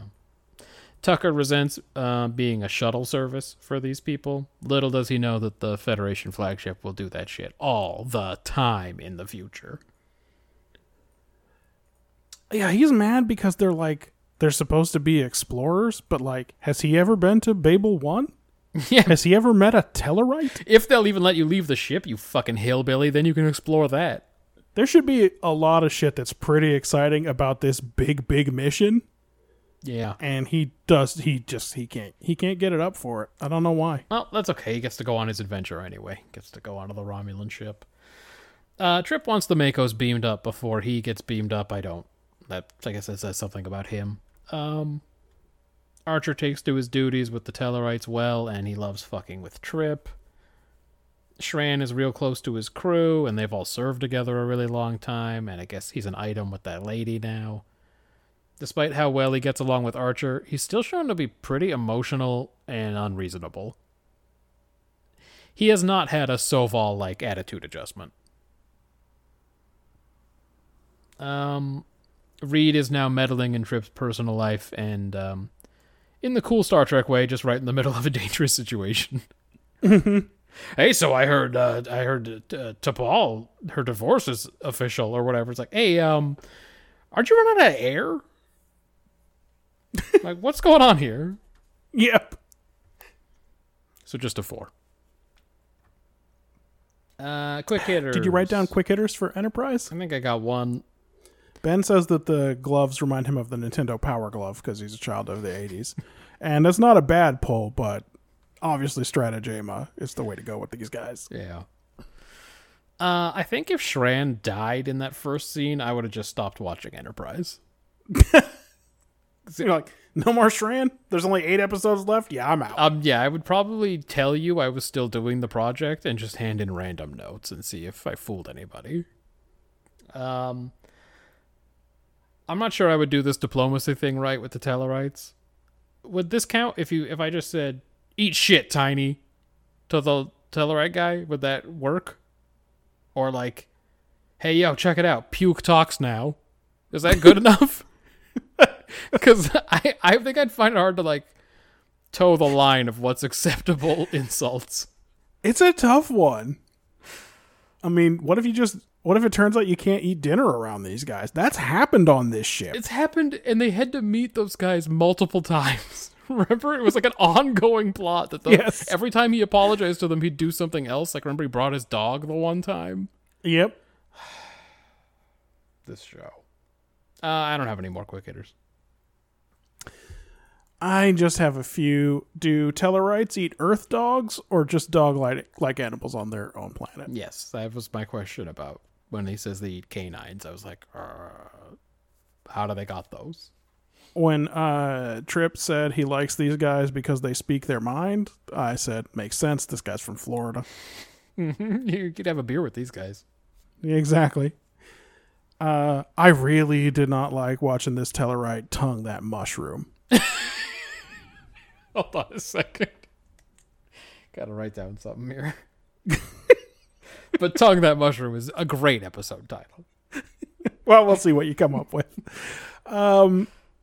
This Romulan commander, his mouth protrudes as much as Jae-Suk and Se-chan combined. Well, I don't know if you recognize that guy. It sounds like you didn't. Is it Nivek? No, I don't even have to look it up. That guy's Clag. Like, I'm not going to look it up because I know it. Okay, you're right. He does have that same shaped face. That's Clag. Did you hear his voice? Why? I was like, why is this guy's voice so deep? And then, oh, it's fucking Clag. Any news about this guy's father? I'd like to know this Romulan backstory in regards to his father. Does he wait? I'm super glad for everybody that Reed and Trip had the correct quick release fittings to connect to this Romulan fuel tank. It's true. It's a perfect fit. It fucking clicks in like they just went down to Harbor Freight and got the cheap one. You know, everybody in this part of space uses the same distributor for these parts. Yeah. I guess being a drone explains no life support and no inertial dampeners, and also the guy jacked into the Matrix. But it is wild that the Romulans will abandon this technology in favor of enormous battle cruisers twice the size of the Enterprise with like 5,000 crew. It's true. I guess this next 2 episodes probably won't go that well for them. Yeah, I think it's going to have to not go great for this drone, and it's going to have to be in a way that makes it the default of being a drone. I think is the only explanation. Yeah, or like some kind of weird political consequences that makes everyone refer to this as the drone incident or something, and everyone's like, Right. no, you remember what happened the last time we used drones. I gave Best Actor to Grawl. He does a lot of eye acting this week. Yeah. That's fair. And Worst Actor to Travis. I don't really remember why, but he got a couple of lines. He said something, it was I bad. Clearly was not impressed by them. Yeah. Yeah. Felt like a long one. Was it long? Little bit. Little bit. 4th place this week, 20 points. Voyager, vis-a-vis. Always last place. 3rd place this week, 28 points. TNG Clues. Hey, this is the same order as last week. Come on, something's got to change. 2nd place this week, 32 points. Enterprise, Babel 1. All right, There's good. your change. Yeah. Winner this week with 39 points. Deep Space Nine Accession. That's Deep Space Nine's 27th win. Yeah. At this point, they're only 7 behind TNG. They're hanging in there for sure. They are, however, 20 ahead of Enterprise. Enterprise has been mathematically eliminated for a long time. They have 10 episodes left, maybe 11. It's a fence post error. Their last one's week 97. Yeah, last week we were trying to figure out whether they could technically catch TOS, but I don't. Even if they have enough to catch their total, by percentage, it won't be as good. So That is true. They do technically have enough time to get to 17 wins. They would have to win every single remaining week. hey, anything's possible. They got Clag in the mix. Yeah, so 34 wins for the Next Generation, 27 for Deep Space Nine, 17 for TOS, 7 for Enterprise. Just 2 so far for Voyager, Phage, and something else. I forget what it was. They're on a streak that's honestly, I can't use the word unprecedented because this is the only project like this in existence, but it is baffling how Voyager's average score keeps going lower. Every time I bother to look at their average score, it's lower than before. They're at 24.66 now. I remember listening to an old one of these not that long ago where they were up at like 29. Like, they have really fucking tanked it. So. I'm just looking now. The second highest scoring Voyager episode. Can it really be Prime Factors at rank 65? I don't even remember what that episode is. We need to, let's filter. Let's just see. Prime Let's see the Factors. Voyagers. What the fuck was that? Prime. Yeah, it is from week 9, so that didn't win. Oh, a long time ago? Okay. That's also tied with Alliances, Deadlock, Basics Part 1. Did any of Oh my those god, win? Prime Factors is the one with that fucking Mediterranean alien who wanted those stories. Ah, yeah. where Tuvok does Where treason. Tuvok betrays the Federation and everything it stands for. That's their second highest rated episode? Uh-huh. Yeah, Oh, they wow, I they only hated have that. one episode over 39 points. Wow, Basics Part 1 didn't win. that's its crazy. They are terrible. week. Deadlock did win its week. So their 2 wins are Phage and from week 36, Deadlock. But for So for 51 weeks, they have not won. for a while they were like they weren't doing that bad. Like in season 1, it was DS9 that was really fucking garbage. And Yeah. Voyager was doing kind of okay, but it's been a long fucking slide since then. Yeah, it's real rough. And frankly, the last time there was a change in ranking Oh jeez. was in week 64 when Deep Space Nine overtook TOS. TOS Yeah. for second place. So the order has been static for now 23 weeks. Prior to that was when Enterprise passed Voyager in week 43. Okay. So it's been Voyager's been in the bottom since week 43. They had another earlier stretch in the bottom at the sort of end of season 1, beginning of season 2 timeline. Yeah. And Deep Space Nine has been out of the bottom. Deep Space Nine has been out of the bottom slot since week 19. Okay. But yeah, that's they when started off pretty bad. doing those political episodes. Yeah. Oh crap! I was just about to say something. Well, I forgot. It don't matter. Don't none of this matter. No. Next week. Next week, everybody watch Attack of the Clones. I don't want to. I don't either. That's the really, really bad one. Yeah, but think of it this way. Once we're done with that one, Look, I'm something like episode 3 is some kind of fucking treat. the following week we'll do week 88 of this Star Trek project. Yeah. We're watching First Contact. Yeah. I love Why are it. you so jazzed about that one? Because that's where Riker fucks an alien again. You know, his main game. It does happen. We're watching Rules of Engagement. That's the one I accidentally remembered a few episodes back where Worf has to do a Rashomon for... He blew up a Klingon ship, and whether it was a fuck up on his part.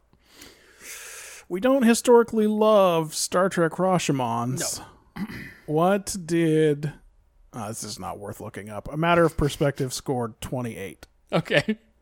I don't remember the name of the one where Archer was on trial and his lawyer was Martok. I don't remember the name of that one anymore, but that had It's some called of that. Justice. Oh, damn. And it You were all over that. scored... That was one of the higher scoring ones, though, as I remember. Oh, well, there you go then. But Was it unfortunately... maybe called it was Judgment? Judgment is what it was called, and it scored 44 and won the week. Yeah. Okay. Well, So we'll see. yeah. I mean, that had Martok in it, of course, but Voyager is the Omega Directive. did I recall that you were excited about that for like Star Trek Online reasons? I mean, I think we're going to learn that Starfleet has a directive even higher than the Prime Directive in it. And it is to destroy Omega particles? Yes, Is that right? It's extremely dumb. It's like when Okay. It's like when the only death penalty on the books was that one planet. It's like that. That's right. Breaking that quarantine. Yeah. And Enterprise, we're going to be continuing this story with United. Oh, well, it sounds like the Romulans aren't going to get their wish. It does seem like it, doesn't it? That's what you should watch for week 88. Next week, we'll do Attack of the Clones. We're a couple of weeks out from another mailbag and the return of Billy Joel. Yeah, but please send us mail. That's at BrotherDate on the Twitter machine. It's brothers@brotherdate.com. If you want to email us, go to brotherdate.com to check out Landrew, etc. We changed up our host. Does that make any difference to anybody, or are they still going to get it through their iTunes and whatever? Here's hoping. We will find out when we publish this if anybody has trouble. If you signed up using our old feed URL, you might not see the new episode, but then you would never hear this message. So just hopefully you'll see on Twitter that we changed it. Subscribe through iTunes or We're on some other Spotify method. now.